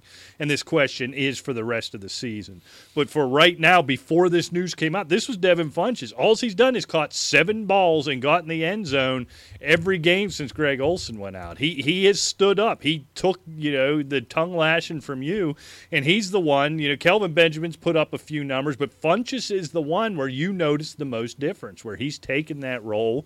You've got Cam Newton playing better and looking his way, using him as a weapon, and that answer until the Ezekiel Elliott situation came down was Devin Funchess. But now, with that, at least for the next 6 games, it's Des Bryant. And when you ask that, of course, I knew about the Elliott, but given I said Bryant, even knowing the Ezekiel Elliott thing, it's not by much. You saw how I was waffling around because it looks to me like Cam Newton's getting stronger every week. Confidence looks like it's back. Confidence is up. And when this guy's on, look out. Because this team is going to start scoring points. Yep. We're going to find out tonight against Philadelphia. It could be a shootout. It could be 9-6. We'll get into that later. But let me ask you a question. Let me ask you this. Do you really think 6'6", 270-pound guy, non-contact breaking a bone in your foot injury, do you think Greg Olson is really going to be effective if and when he comes back? Or when and if he comes back? I think he comes back. Is he effective? He's probably question. Not Greg Olson that we know. And you wonder if Cam keeps up this rapport with a guy like Funchess, if McCaffrey, if they figure out finally how to get him involved, maybe Greg Olson isn't as necessary. So I don't think he ever returns to, that number 2 or 3 overall tight end. When he comes back, certainly not. It's a fair point. All right, last one, Rick. Well, we got it. Oh, go ahead. I want to hit on some of this stuff because. You said every game since Olson was out, Funchess, did this, that, and the other, whatever. Because Funchess has elevated his game. Don't forget the one game, I think it was Detroit game. Ed Dixon had 175 yards. Yeah. And, for in the tight end position. So I don't think there's going to be so much a drastic change even if Olsen comes back. Ed Dixon proved he can catch a few passes, and Newton will go to him if he has to. Yeah. But this may be more of a Newton thing. Maybe this is better. Maybe he felt, because Greg was the guy. He was the older guy there when Newton came in, almost kind of like, an allegiance thing. Doesn't feel he has to do that now, and things are starting to open up a little bit. I don't know. I'm actually starting to talk myself into Funches. Yeah, you've come all the way back around, which is always fun. Last one, Rick. This one shouldn't take much time. We got to keep moving. Pick your poison, your boy Amari Cooper, or a bag of Lay's potato chips. Oh, Amari Cooper. No, I'm taking the chips. Yeah, you go right ahead. You think he's going to fix this thing? Yeah. I have no confidence in it. To the elite status where he was drafted at, no. But to be totally as silent and just, go back to the Jay Cutler thing, lame as he has been this year, no, I think things will pick up. I think things are a little wanky in Oakland right now. And, they don't have the explosive run game everybody thought they were going to have. Look, and I'll go right now and say, I'm going to tell you, from what I've seen, they need to get Jalen Richard on the field a lot more than they had, because right now he's the best back that they have in that team. Washington's out, and Lynch just ain't got it. I'm just about that action, boss. Yeah, well, let's see it, bub. Yeah, we haven't been much action. There hasn't been a lot of talking either. I ain't never seen no talking with me nothing. We know, but yeah, I mean the running game. When, boy? When are you going to get your act together? That's what I want to know from my action boss. I think Amari Cooper's going to show flashes, but I just wonder if we overrated him. You really wonder. It seems like even when Carr's healthy, Crabtree's the first option out there. They're trying to run the ball. Well, we talked about that in the preseason, Rick. Who was the most efficient? Who was the most productive receiver last year? Crabtree. It wasn't Cooper. Right. So it'll be interesting to see, but I don't think we have to tell you at this point. You had to fight with people 3 weeks ago. Amari Cooper's got to sit on your bench till he flashes. But I think you're going to continue to see these poor performances. He's really not healthy. He's nicked up. Nothing major, but he's been nicked up all year. He's got the drops. It's just I might take the potato. I like chips, though. So, all right, real quick. We are well over an hour here. I want to leave lots of time for the mailbag. Maybe just one start, one sit. Your top start of the week. We got plenty of time. Don't worry about a thing. We're concise if we have to be. I don't think we've ever been concise. We're a lot of things. Concise ain't one of them. Okay, I mean, I think this week you're going up against a defense that's 21st against the pass, and I think Patrick Peterson is going to be covering a lot of Mike Evans. I think D-Jax is a pretty good start this week. Chance pop, right? At least a big one, and they've been getting him more involved, more targets than I think they're used to. Adam Humphries is seeing a lot of targets, and teams are taking Evans away. Yeah, they are. And if Winston can actually capitalize on some of the stuff with these other guys, I think Evans starts opening up here a little bit. We got to see a little more of it, but I think Deshaun Jackson's a good start this week. Yeah, for me, I'm going to stick at the wide receiver position myself, Rick. With I always believe in these revenge game type of things on top of being the only playmaker in the offense. I think Pierre Garçon heading back to Washington, I think he sets up for another one of these 8, 9, 10 catch type of games. Whether or not he gets in the end zone, the Redskins' pass defense has been a lot better than I expected, especially the front, getting after the quarterback. I could see them harassing Hoyer. But I always believe in this revenge game type of stuff. And then I think Pierre Garçon sets up, especially for a big PPR day this week. I agree. All right, who you sitting? Well, I'm going to give another start. Oh, you go right ahead. I think C.J. Anderson could be a great start this week. I think playing in Denver against the walking wounded New York Giants, this thing could be over before it started, and I think he sees the ball a ton. If a team was ever just going to lay down, this would be the week where the Giants just say, no Moss. Yeah, I think it could be a big game for everybody in Denver. I agree. Yeah, right now, sit any Giant, and another sit that I have right now, and I'm not saying for the rest of the season because I think things are going to change. We're talking about Tampa Bay and their offense. I think things are going to open up a little bit more. But right now, Doug Martin has the job. He has a running back job by the horns. But I think so I'm sitting Jaquiz Rogers this week. I'm not so sure maybe in 3 or 4 weeks we're going to be saying the same thing. Yeah. Just a feel. It'll be interesting to see. He looked good, albeit against New England, right? So and he didn't get a ton of carries that I'd like to see, but I agree for right now. They're going to give Doug Martin every chance to win. And that was the question we had coming in. How much of a chance were they going to give Doug Martin? Yeah. Because remember, head coach was saying nothing guaranteed. His running back coach was telling that to anybody. We could have called him up and he'd have told us. I don't know. He was obsessed with telling people this. Yeah. But then they came back, and I think they're making an effort. We'll see what the results are. But I think if they continue to struggle a little bit offense, that sounds dumb because Winston's thrown for 300 yards, but it just feels like a struggle for that Tampa Bay offense. Rodgers gives you just another extra step of being a dynamic player that I think they have to keep him involved. And I think you're going to start seeing less and less of Charles Sims after that last performance of his dropping passes and so forth. I don't know why they still roster him. That's an unexplainable one to me. My sit this week, Rick, you spent every penny of your remaining free agent budget on this guy.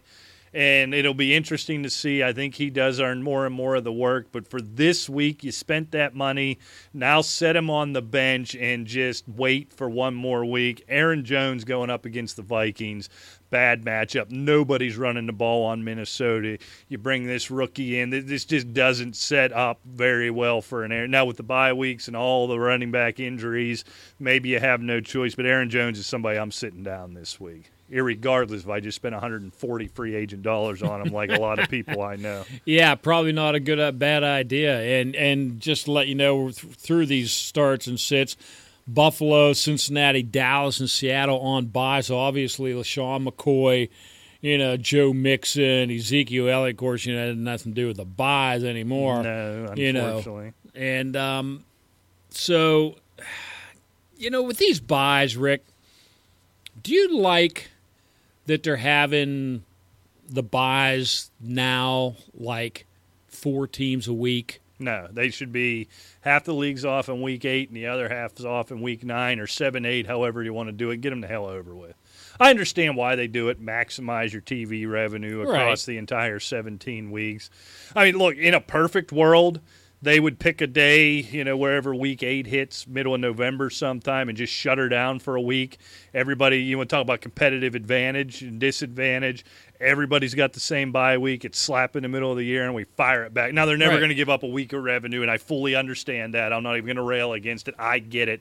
But, yeah, starting in freaking week 5 and going all the way to, what do they go to, week 11? Yeah. 4 teams at a time. I hate it. I hate every minute next of week it. I think there's 6, Yeah, I what believe. is it? Week 9's hell week. Isn't it? Like half the league, it feels like. Yeah, it's terrible. Off. There's going to be some teams I don't even have a full roster for that week. And it was by design, quite frankly. I'll take the loss there and deal with it later. Yeah. All right, Rick, let's get to the game picks. Boy, I have just come crashing back to earth. I believe I was making choo-choo sounds. The train has derailed as I go 7-7 last week. Where'd you end up? Well, unfortunately, I ended up 7-7, all right, so I gained not a thing on you. As you recall last week, we were opposite on about every game, and you said, boy, somebody's going to gain. And I mean, you called it. We come out. Yeah, you were wrong, I was wrong. You were wrong, I was wrong. So what a mess. But let's get into it. Starting tonight, this game has probably already happened or is happening as you're listening, as an interesting Thursday night matchup for a change as the Panthers host the Eagles.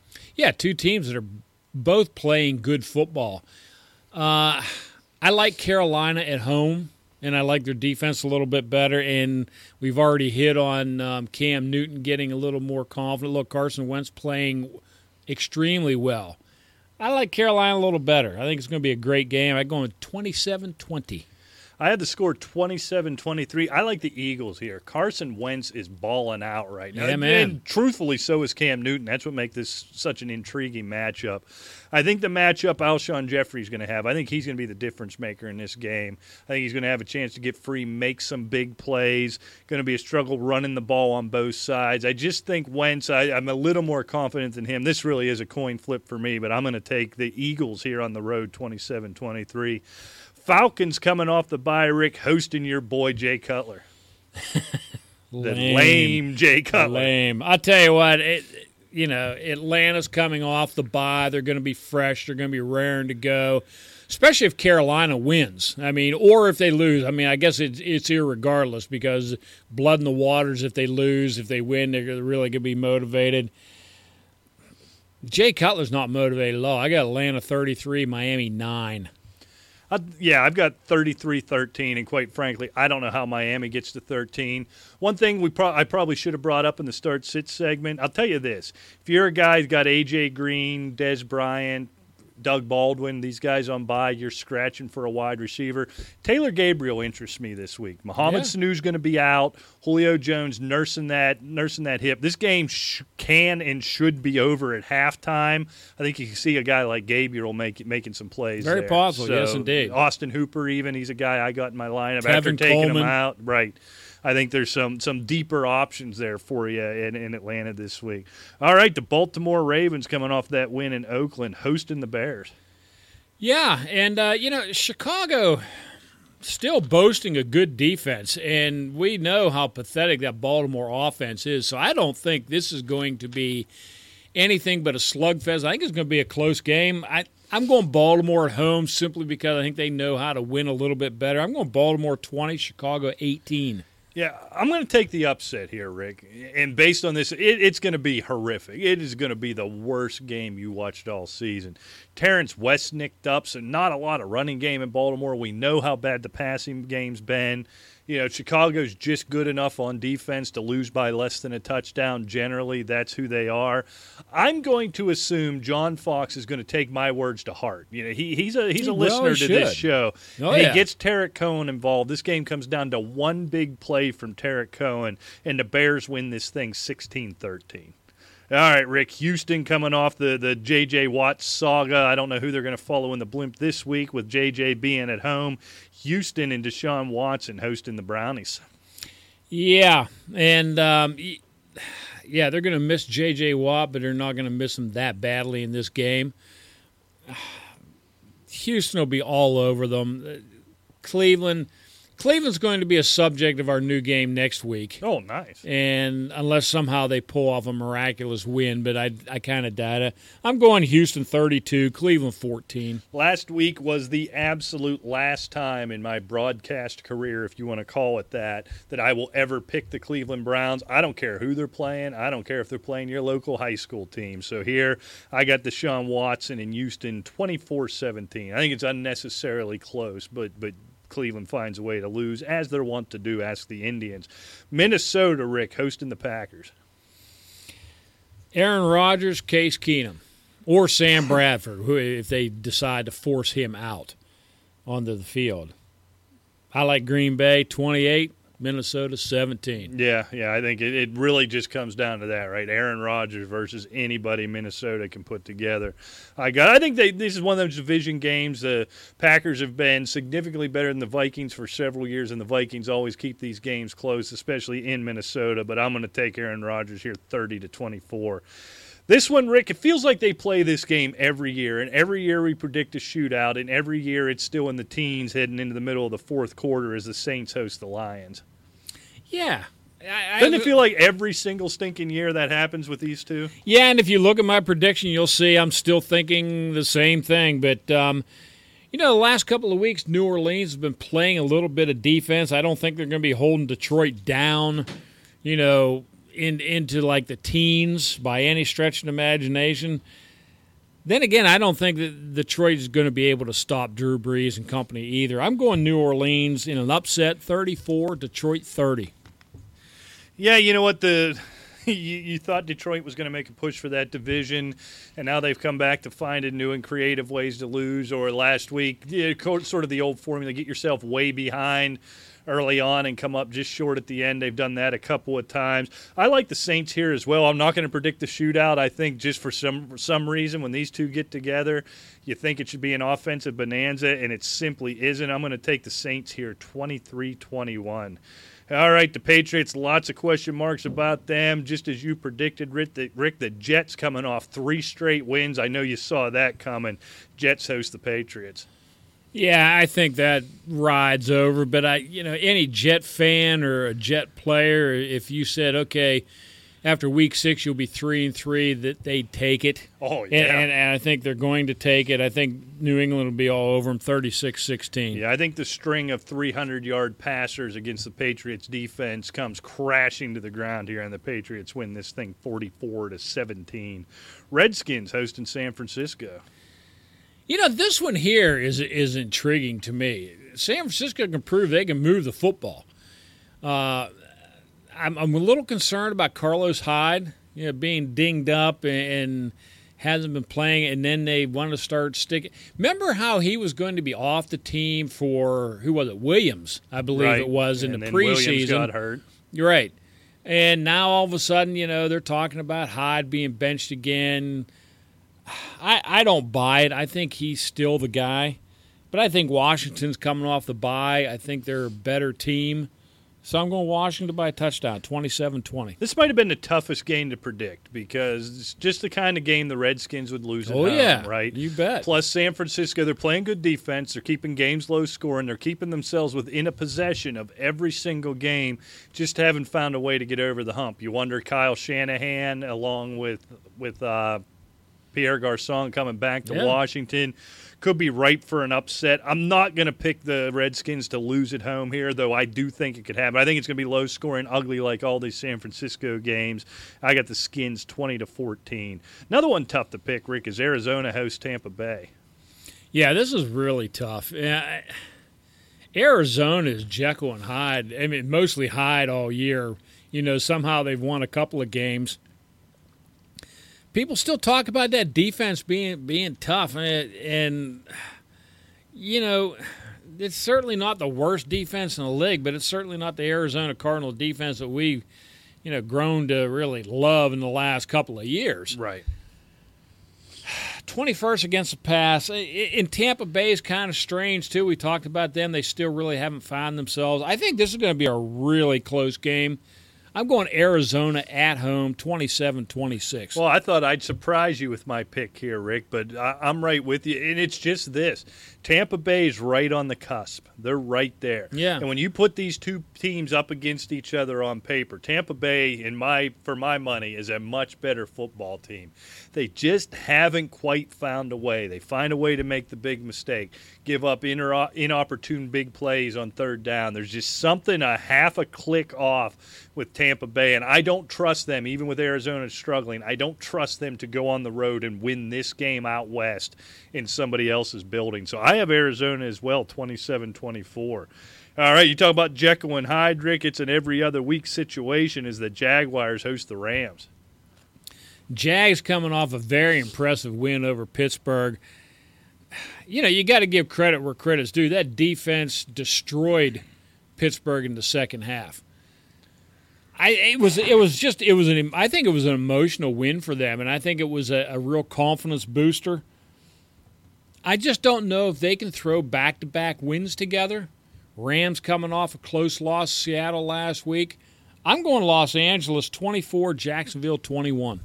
Rams are the real deal, aren't they? I mean, they're not a championship contender. They're going to push for the playoffs, and they're on the verge of something there, I think. But if you look at what the Jaguars did, you just run freaking Baltimore off the map over in London. And you come home and you go to the New York and lose to the Jets. And then you go to Pittsburgh and just run them right out of Heinz Field. A pattern's a pattern, Rick. I think that this is who Jacksonville is. Or it could be that London paradigm we were talking about. They did lose to the Jets after the London game. Baltimore lost to who was it they lost to coming back from that debacle over in London as well? Well, it was the Steelers who shut them down. The Steelers. As we know now, the Steelers are no juggernaut at this point of the year. Anyway. Yeah, exactly. So I'm not sure about Jacksonville quite yet. I think both these teams are up and coming. They both got good defenses. I like the L.A. offense a little bit better.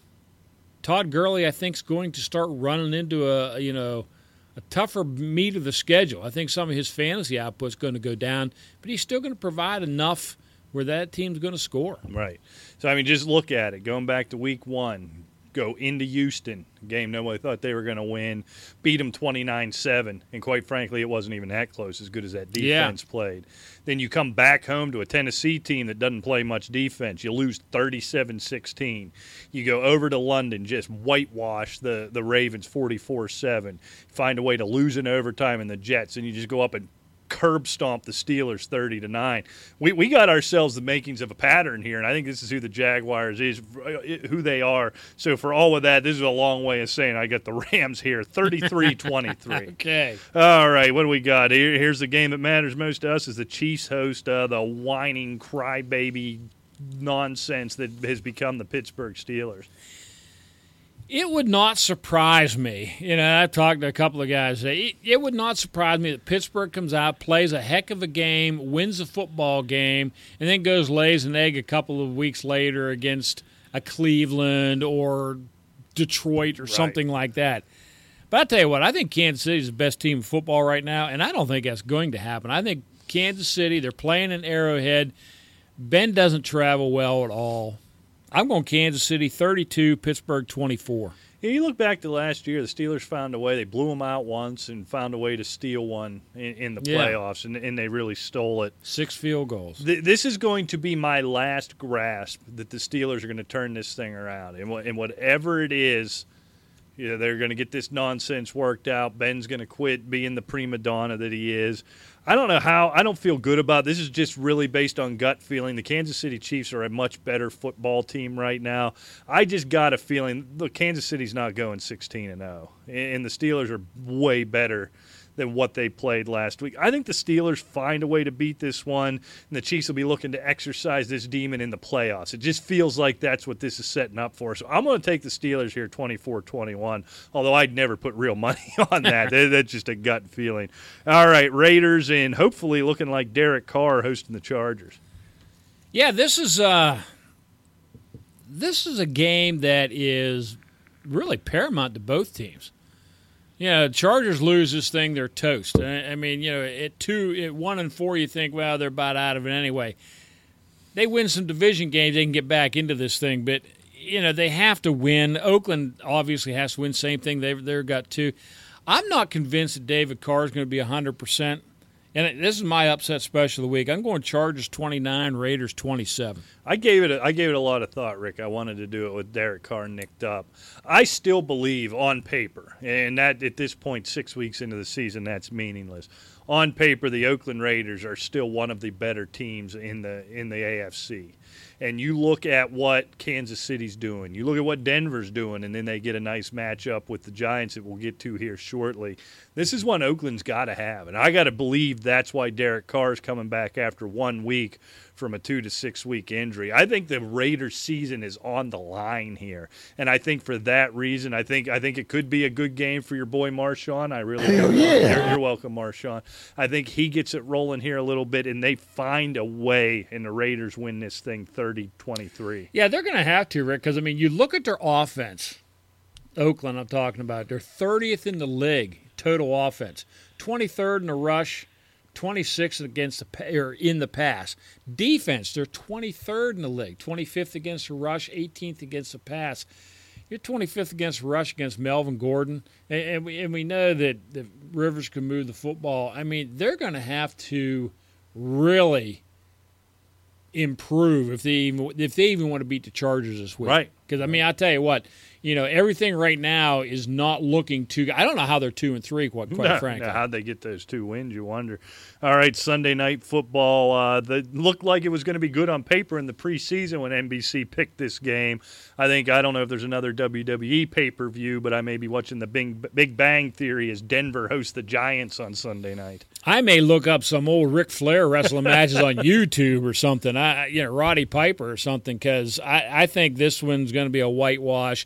I'm probably a little conservative because the Giant defense is still at least a Giant defense. I'm going Denver 31, New York 10. Yeah, I've got this thing 17-0. I don't think I've ever predicted a shutout before. I just think I agree. The I don't know how much still I believe in Trevor Siemian. The Giants' defense is still pretty good. So I think they keep Denver, in check a little bit. But I don't know how the Giants score. There is nothing there. I got that 17-0. And Monday Night Football, not in a lot of intrigue in terms of playoff implications this early in the year, but could be a real shootout as the Titans host the Colts. And I'm not so sure that it's not one that has playoff implications because, I think this AFC South, although it looks like it should be Houston's, that's not – they're 2-3. Jacksonville's 3-2. We've already predicted them to lose. Tennessee wins are 3-3. Indianapolis wins are 3-3. This division – typical South, right? Yeah. Both South divisions are crazy. I don't know if Mariota's going to play. That's the real problem. Yep. I'm leaning against no, quite frankly. I like Jacoby Brissett better, but I just think that the Tennessee defense will do enough, even if Mariota doesn't play. I'm not sure how much of a shootout. I got Tennessee 26, Indianapolis 21. Yeah, I got Tennessee 31-30. I think this is a total coin flip. If Mariota starts, I think the scoring's up there, and I think the Colts have the ability to keep up if they have to. If a Mariota plays as bad as that Tennessee defense has been, I'll give the Tennessee. This is just the home field nod is all it is, so we'll agree on that one. All right, Rick. I'm running out of breath here. Let's get going. The game starts soon and open up that mailbag. Oh, wait, I forgot. We have Wasn't going to do it until I heard it. Send a fax or send me a letter or give me a call. That would even be better. You've got mail. I forgot we had production for that. I completely spaced on it. It's been a long night. Oh, yeah. And for all our people that sent in emails and everything, thank you. And because you know what, Rick? What in the wide world of sports is going on here? That's what they're wondering. Yeah. I mean to tell you. It's disastrous, the whole thing. The whole season's a disaster. It is. Okay, let's get into the mailbag here as I fumble around. Start yanking crumpled up pages out of his pockets. The first one, I always like to put these short and sweet ones first. Oh, yeah, get them out of the way. Wentz or Palmer? Oh, Wentz. Really? It's probably too late for that. Against that Carolina defense. Yeah. This boy is rolling. In Carolina? Rolling. Do you trust Carson Palmer at all? Yeah. At all? Yeah. No. Yeah, sure do. No. You just asked me. No. Do I? I said yes. But you're wrong. Well, actually, I'm trying to not. prevent you from being wrong. Why would you say that? Because he's awful and old and bad. He's bad at football right now. Really? That's my brilliant analysis. I see. I mean, I want to investigate this a little bit because when we disagree, it could turn into a real brawl. But, Carson Wentz, granted, he's having a great year, 1,362 yards, 10 touchdowns, 3 picks, 122 fantasy points. Carson Palmer, he's behind by about 30 points, I guess, fantasy-wise. He has over 1,500, almost 1,600 yards passing. And I tell you what, I don't know. I mean, against this Tampa Bay defense, I think Carson Palmer this week is very intriguing. But I'll go with you, Carson Wentz, just so we don't have the listener. But, I mean, Carson Palmer has acquitted himself quite well. I mean, he's been over 300 yards 3 times out of 5 games. In another game, he had 291 yards. All right, but the yardage I don't care about necessarily. Let's look at it. Week 1, 268 yards and a touchdown. That's pretty good, right? Oh, he had the 3 Except picks for the 3 against picks. Detroit. Okay, yeah. Against the Colts. The Colts, Rick. The Indianapolis Colts. Right. The Indianapolis Colts, I stress. He had 332, only 1 touchdown and a pick. Real nice game against the Cowboys, right? 325, 2 and no picks. Right. 357, 1 touchdown, 1 pick. 291, 1 touchdown, no picks. It's just, the potential is so much. Carson Wentz throws multiple touchdowns. That's kind of his bit. And if we're going to be throwing interceptions all over the place, which Carson Palmer's been wont to do, he's getting the yards, but he's not getting in the end zone, and that's where Carson Wentz edges him out. No, I think against that, that's the reason I wanted to. I mean, if they were both playing, say, New Orleans, I'd say yeah. But when you're visiting the Carolina defense as opposed to you being home against Tampa Bay, I think this is a lot closer question than the way you make it out to be. Yeah. I mean, I say you go with a hot hand, don't get me wrong. But I don't think you're going to see monster numbers from Carson Wentz against Carolina. Yeah, but you look, all right, the Reds at the Redskins, not the 85 Bears, but I don't think too far off of Carolina, especially in their pass defense, 307, 2-1. At the Chiefs, at Arrowhead, I think we can agree that's a pretty good defense, can't we? 333, 2-1. Now, a bad game at home against the Giants, 176 and a touch.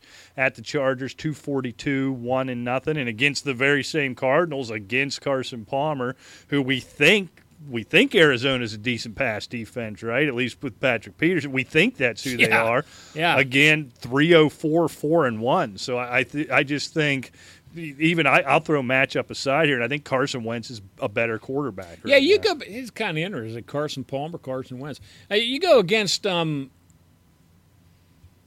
brought up a great point. Talk about the Jekyll and Hyde teams of the year. That Arizona defense is about as big a Jekyll and Hyde as you can find in the league right now. Yeah, they're not. They have the playmakers, but they're nowhere near as dominant as they once were. Okay, now this is obviously before the news that came out about the suspension, but I have McCoy and Zeke on a bye. All right. Yeah. You got Zeke on a long bye. Yeah. So does your boy. But pick two from these. All right. I'm sure this is going to be trash. Yeah. Unfortunately. Yep. Wendell Smallwood. Okay. Orleans Darkwa. Okay. Terrence West.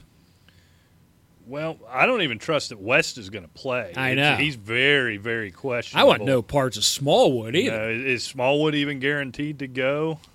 I think he's questionable This is Smallwood broadcast. Dark was the only one healthy, presumably, so he's going to go. Yeah, certainly. I think if everybody's healthy and everybody plays, this is Smallwood and Darkwa. I think West, irregardless of health, West is the one I don't trust. Yeah, more Terrence than anyone. West, as we speak, did not practice. So, I mean, I think you're going to have to go Smallwood and Darkwa. I mean, maybe you might want to go to the waiver wire, see what's out there. There's got to be something if he's out got there. these three turds on his bench, I can't. What could be hanging out on the waiver wire? That's a good point. Okay. Not making fun of you there, young fella. No, we're all in that boat right now. I know I am with this Zeke suspension. I'm going to be feeling that pain right with you. Yeah, I tell you what, forget it. Russell Wilson on a bye. Who would you start? All right. Hoyer, Keenum, Trubinsky. Ooh, okay. All right, I'm not ready to trust your boy Mitch yet. I think right. I've seen something in him. I'm not ready. This comes down to Hoyer and Keenum. You got Keenum at home against Green Bay trying to play catch-up. Looks like Stephon Diggs is going to play. You got Hoyer on the road at Washington. I think Keenum has a better matchup here. Now, I can't imagine they're going to try and roll Bradford back out there, right? They learned their lesson on that one. You would think so. I mean, you're going to set this guy back by weeks if he keeps getting out there stiff-legged and getting killed. Right. The only thing that has me thinking about this is everything I've said about the potential. It's not really a revenge situation. Nobody left on bad terms, but you get Shanahan and you get Garcon heading back to Washington. That tends to be meaningful. But Washington's playing, a pretty decent brand of pass defense, at least in terms of pressuring the quarterback. I don't know what the numbers show, but Kerrigan and those guys are getting after the quarterback. I'm going to go Keenum here. They're going to be playing catch-up. There's a good chance they're behind early. They're going to have to throw. If Stephon Diggs plays, I think they get Thielen really involved. Let's face it, they're a better football team. That too. And the potential with Minnesota of pulling an upset is probably greater in my mind, even though San Francisco has been pretty competitive defensively, and Hoyer actually moved to football some last week. I think that's more of a case where they couldn't run the football. Right. They want to run the football. Yeah. And you may see Breida this week getting more work. Right. So I'm with you. I'm Case Keenum all over that one. Okay. Oh, blow it up, baby. Oh, we're blowing it up. I'm ready to do that myself.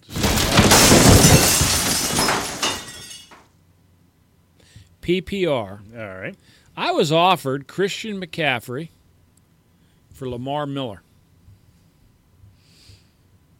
Would you? 3 weeks ago, I'd have said yes. Right now, no. I mean, McCaffrey, the numbers just aren't there. All the potential in the world. This is a keeper league or something, it may be a different conversation, but you didn't say that. Lamar Miller look, he's not the guy he once was. Foreman's getting less work than I thought he would, quite frankly, with the flashes he's shown when he's gotten the ball. They are sticking with Lamar Miller. Deshaun Watson's become such a weapon, I think it's opening up things in the passing game. And quite frankly, even with Olsen going out, I remember saying on these airwaves that I thought McCaffrey would be the biggest beneficiary, and his numbers have gone steadily down since then. I'm sticking with Lamar Miller here. It's a much safer option. I agree. I think just volume-wise, he's there. And look, with Deshaun Watson moving the football the way he is, I mean, I just think that things just are going to be happening more for Lamar Miller. And I agree with you. It's McCaffrey, the numbers just aren't there. I don't know why. Because I don't think they need to right now. You're probably right. They don't need that gimmicky stuff, right? They're playing actual big boy football right now. Exactly. Okay, which two running backs should I start in PPR? All right. Got your little pen? Oh, I got it. Duke Johnson. Okay. DeMarco Murray. Okay. Hell yeah. Little Marshawn. Or Buck Allen. Okay. Marshawn and Buck Allen. So I don't know about West, but I don't know. We keep trying to make this Allen thing happen. He put up a few numbers last week, but I'm taking him off the list right away. Duke Johnson's intriguing the way he keeps making plays. And when you watch the Red Zone channel, you'd think he was averaging about 30 fantasy points a week. Every time they flash to there, Duke Johnson's making some big play. But at the end of the day, the numbers just haven't panned out. DeMarco Murray's got a nice matchup against the Colts. He should get it going. You're either not going to have Mariota or maybe a limited Mariota.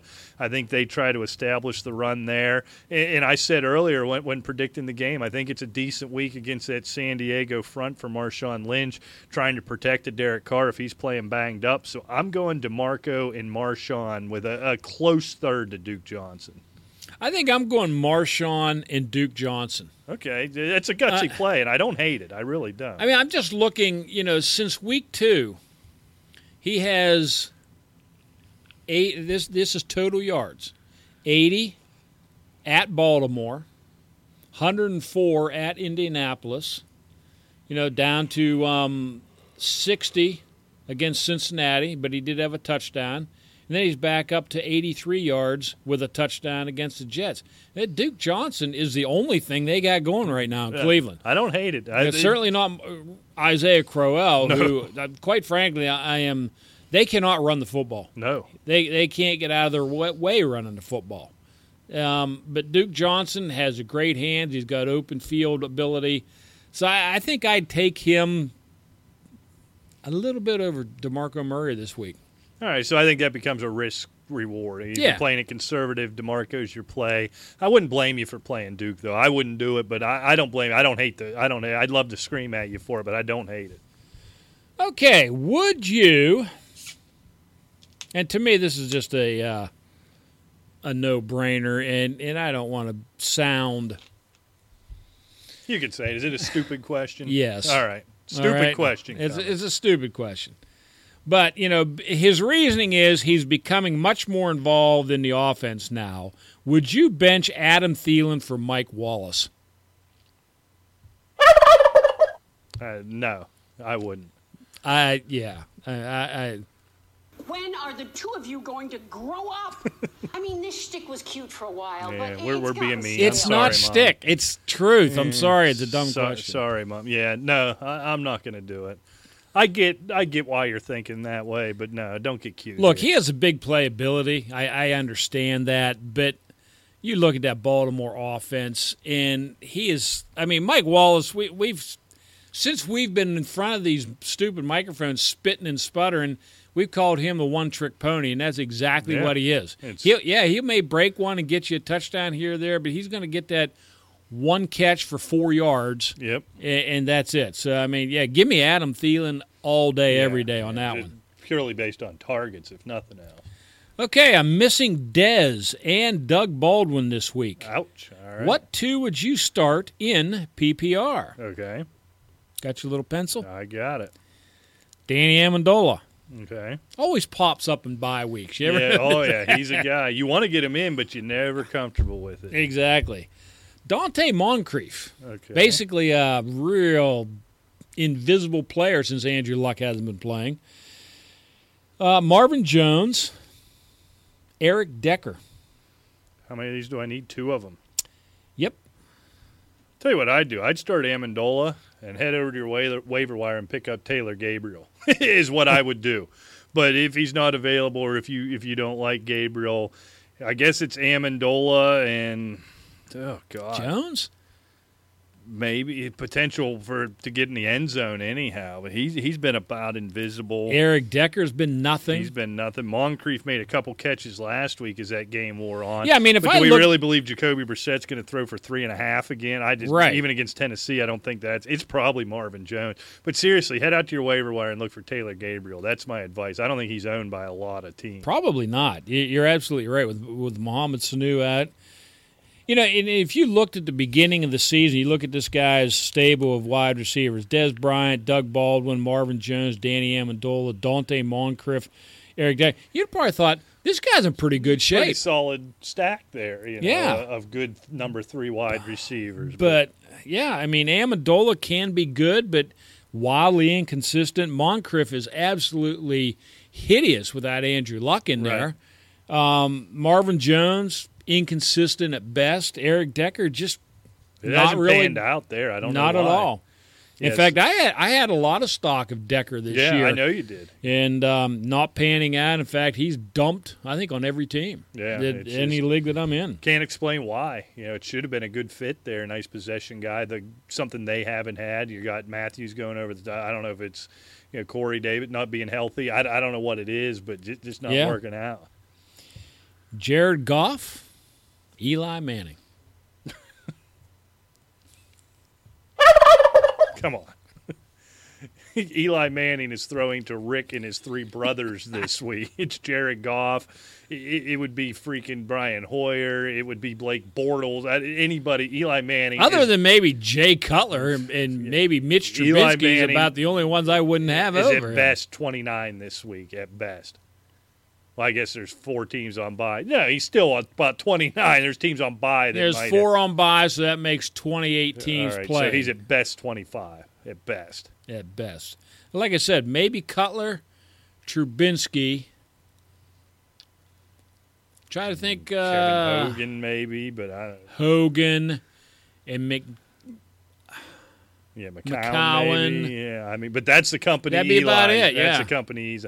Look, it's not a good matchup for Goff on paper, but you never know with the Jaguars. Goff will get his. Exactly. Okay. Here's another one. This is standard. Okay. He's in a little predicament here. Isaiah Crowell or Frank Gore? Oh, gross. Gross. Pick up Taylor Gabriel. Yeah, I'm not sure that's an option here. All right, Cleveland in Houston. That's terrible. You know what? Gore's got the better matchup. And while 3.2 yards a carry hasn't been good, he's getting the goal line looks. We're thinking Marlon Mack's going to get more, but we don't know. Marlon Mack is dealing with an elbow. He's seeming like a cat that can't stay healthy. Gore's just got the better matchup, and I'm going to go with that. Crowell's been bad in good matchups. Really, even without J.J. Watt, I don't see him tearing up this Houston defensive front. Oh, no. I mean, not even – he can't run against anybody. And that's the problem Cleveland's been having. I think that's why Duke Johnson's so valuable because, they can get absolutely nothing going. Frank Gore, to me, just – so easy, not even thinking about it. Blow it up, baby. Oh, we're going to blow it up. All right. Boy, that was a good one. I like that. All right, now I want you to get your pencil. We got to put a lot of thought into this thing. Oh, boy. Because, this is about the end of the show, and I wanted to end it well. So is this a question for that RB 44 in Grove City, PA? No. Oh, no. He emails a lot. No, this is actually a real trade question, but it's PPR. All right. I have lost Cook and David Johnson this year. Oh, man. All right. Oh, wow. Yeah. Okay. My running backs are Shane Vereen, Gillislee, and Terrence West. Okay, that's bad. That's not good. My wide receivers are Fitzgerald, Garcon, Deshaun Jackson, Okay. Elshon Jeffrey. Okay. I was offered Doug Martin for Larry Fitzgerald. Would you? In a perfect world, I would not. You don't have a choice here. I mean... Oh, I'm sorry. He has Doug Baldwin as well. I apologize. Oh, yeah, then that makes that an absolute no-brainer. You're so desperate for a running back. And really, Larry Fitzgerald, maybe your number 3 wide receiver right now. So you're getting what's going to become your top back for your 3rd wide receiver. Yeah, that's a no-brainer. That's not all that complicated at all for me. So you would? Yeah. You really trust Doug Martin? No, but I trust him more than Vereen, Gillislee, or Terrence West. I mean, think about it. He is starting one of Vereen or West every week. Every week, he's starting one of those two.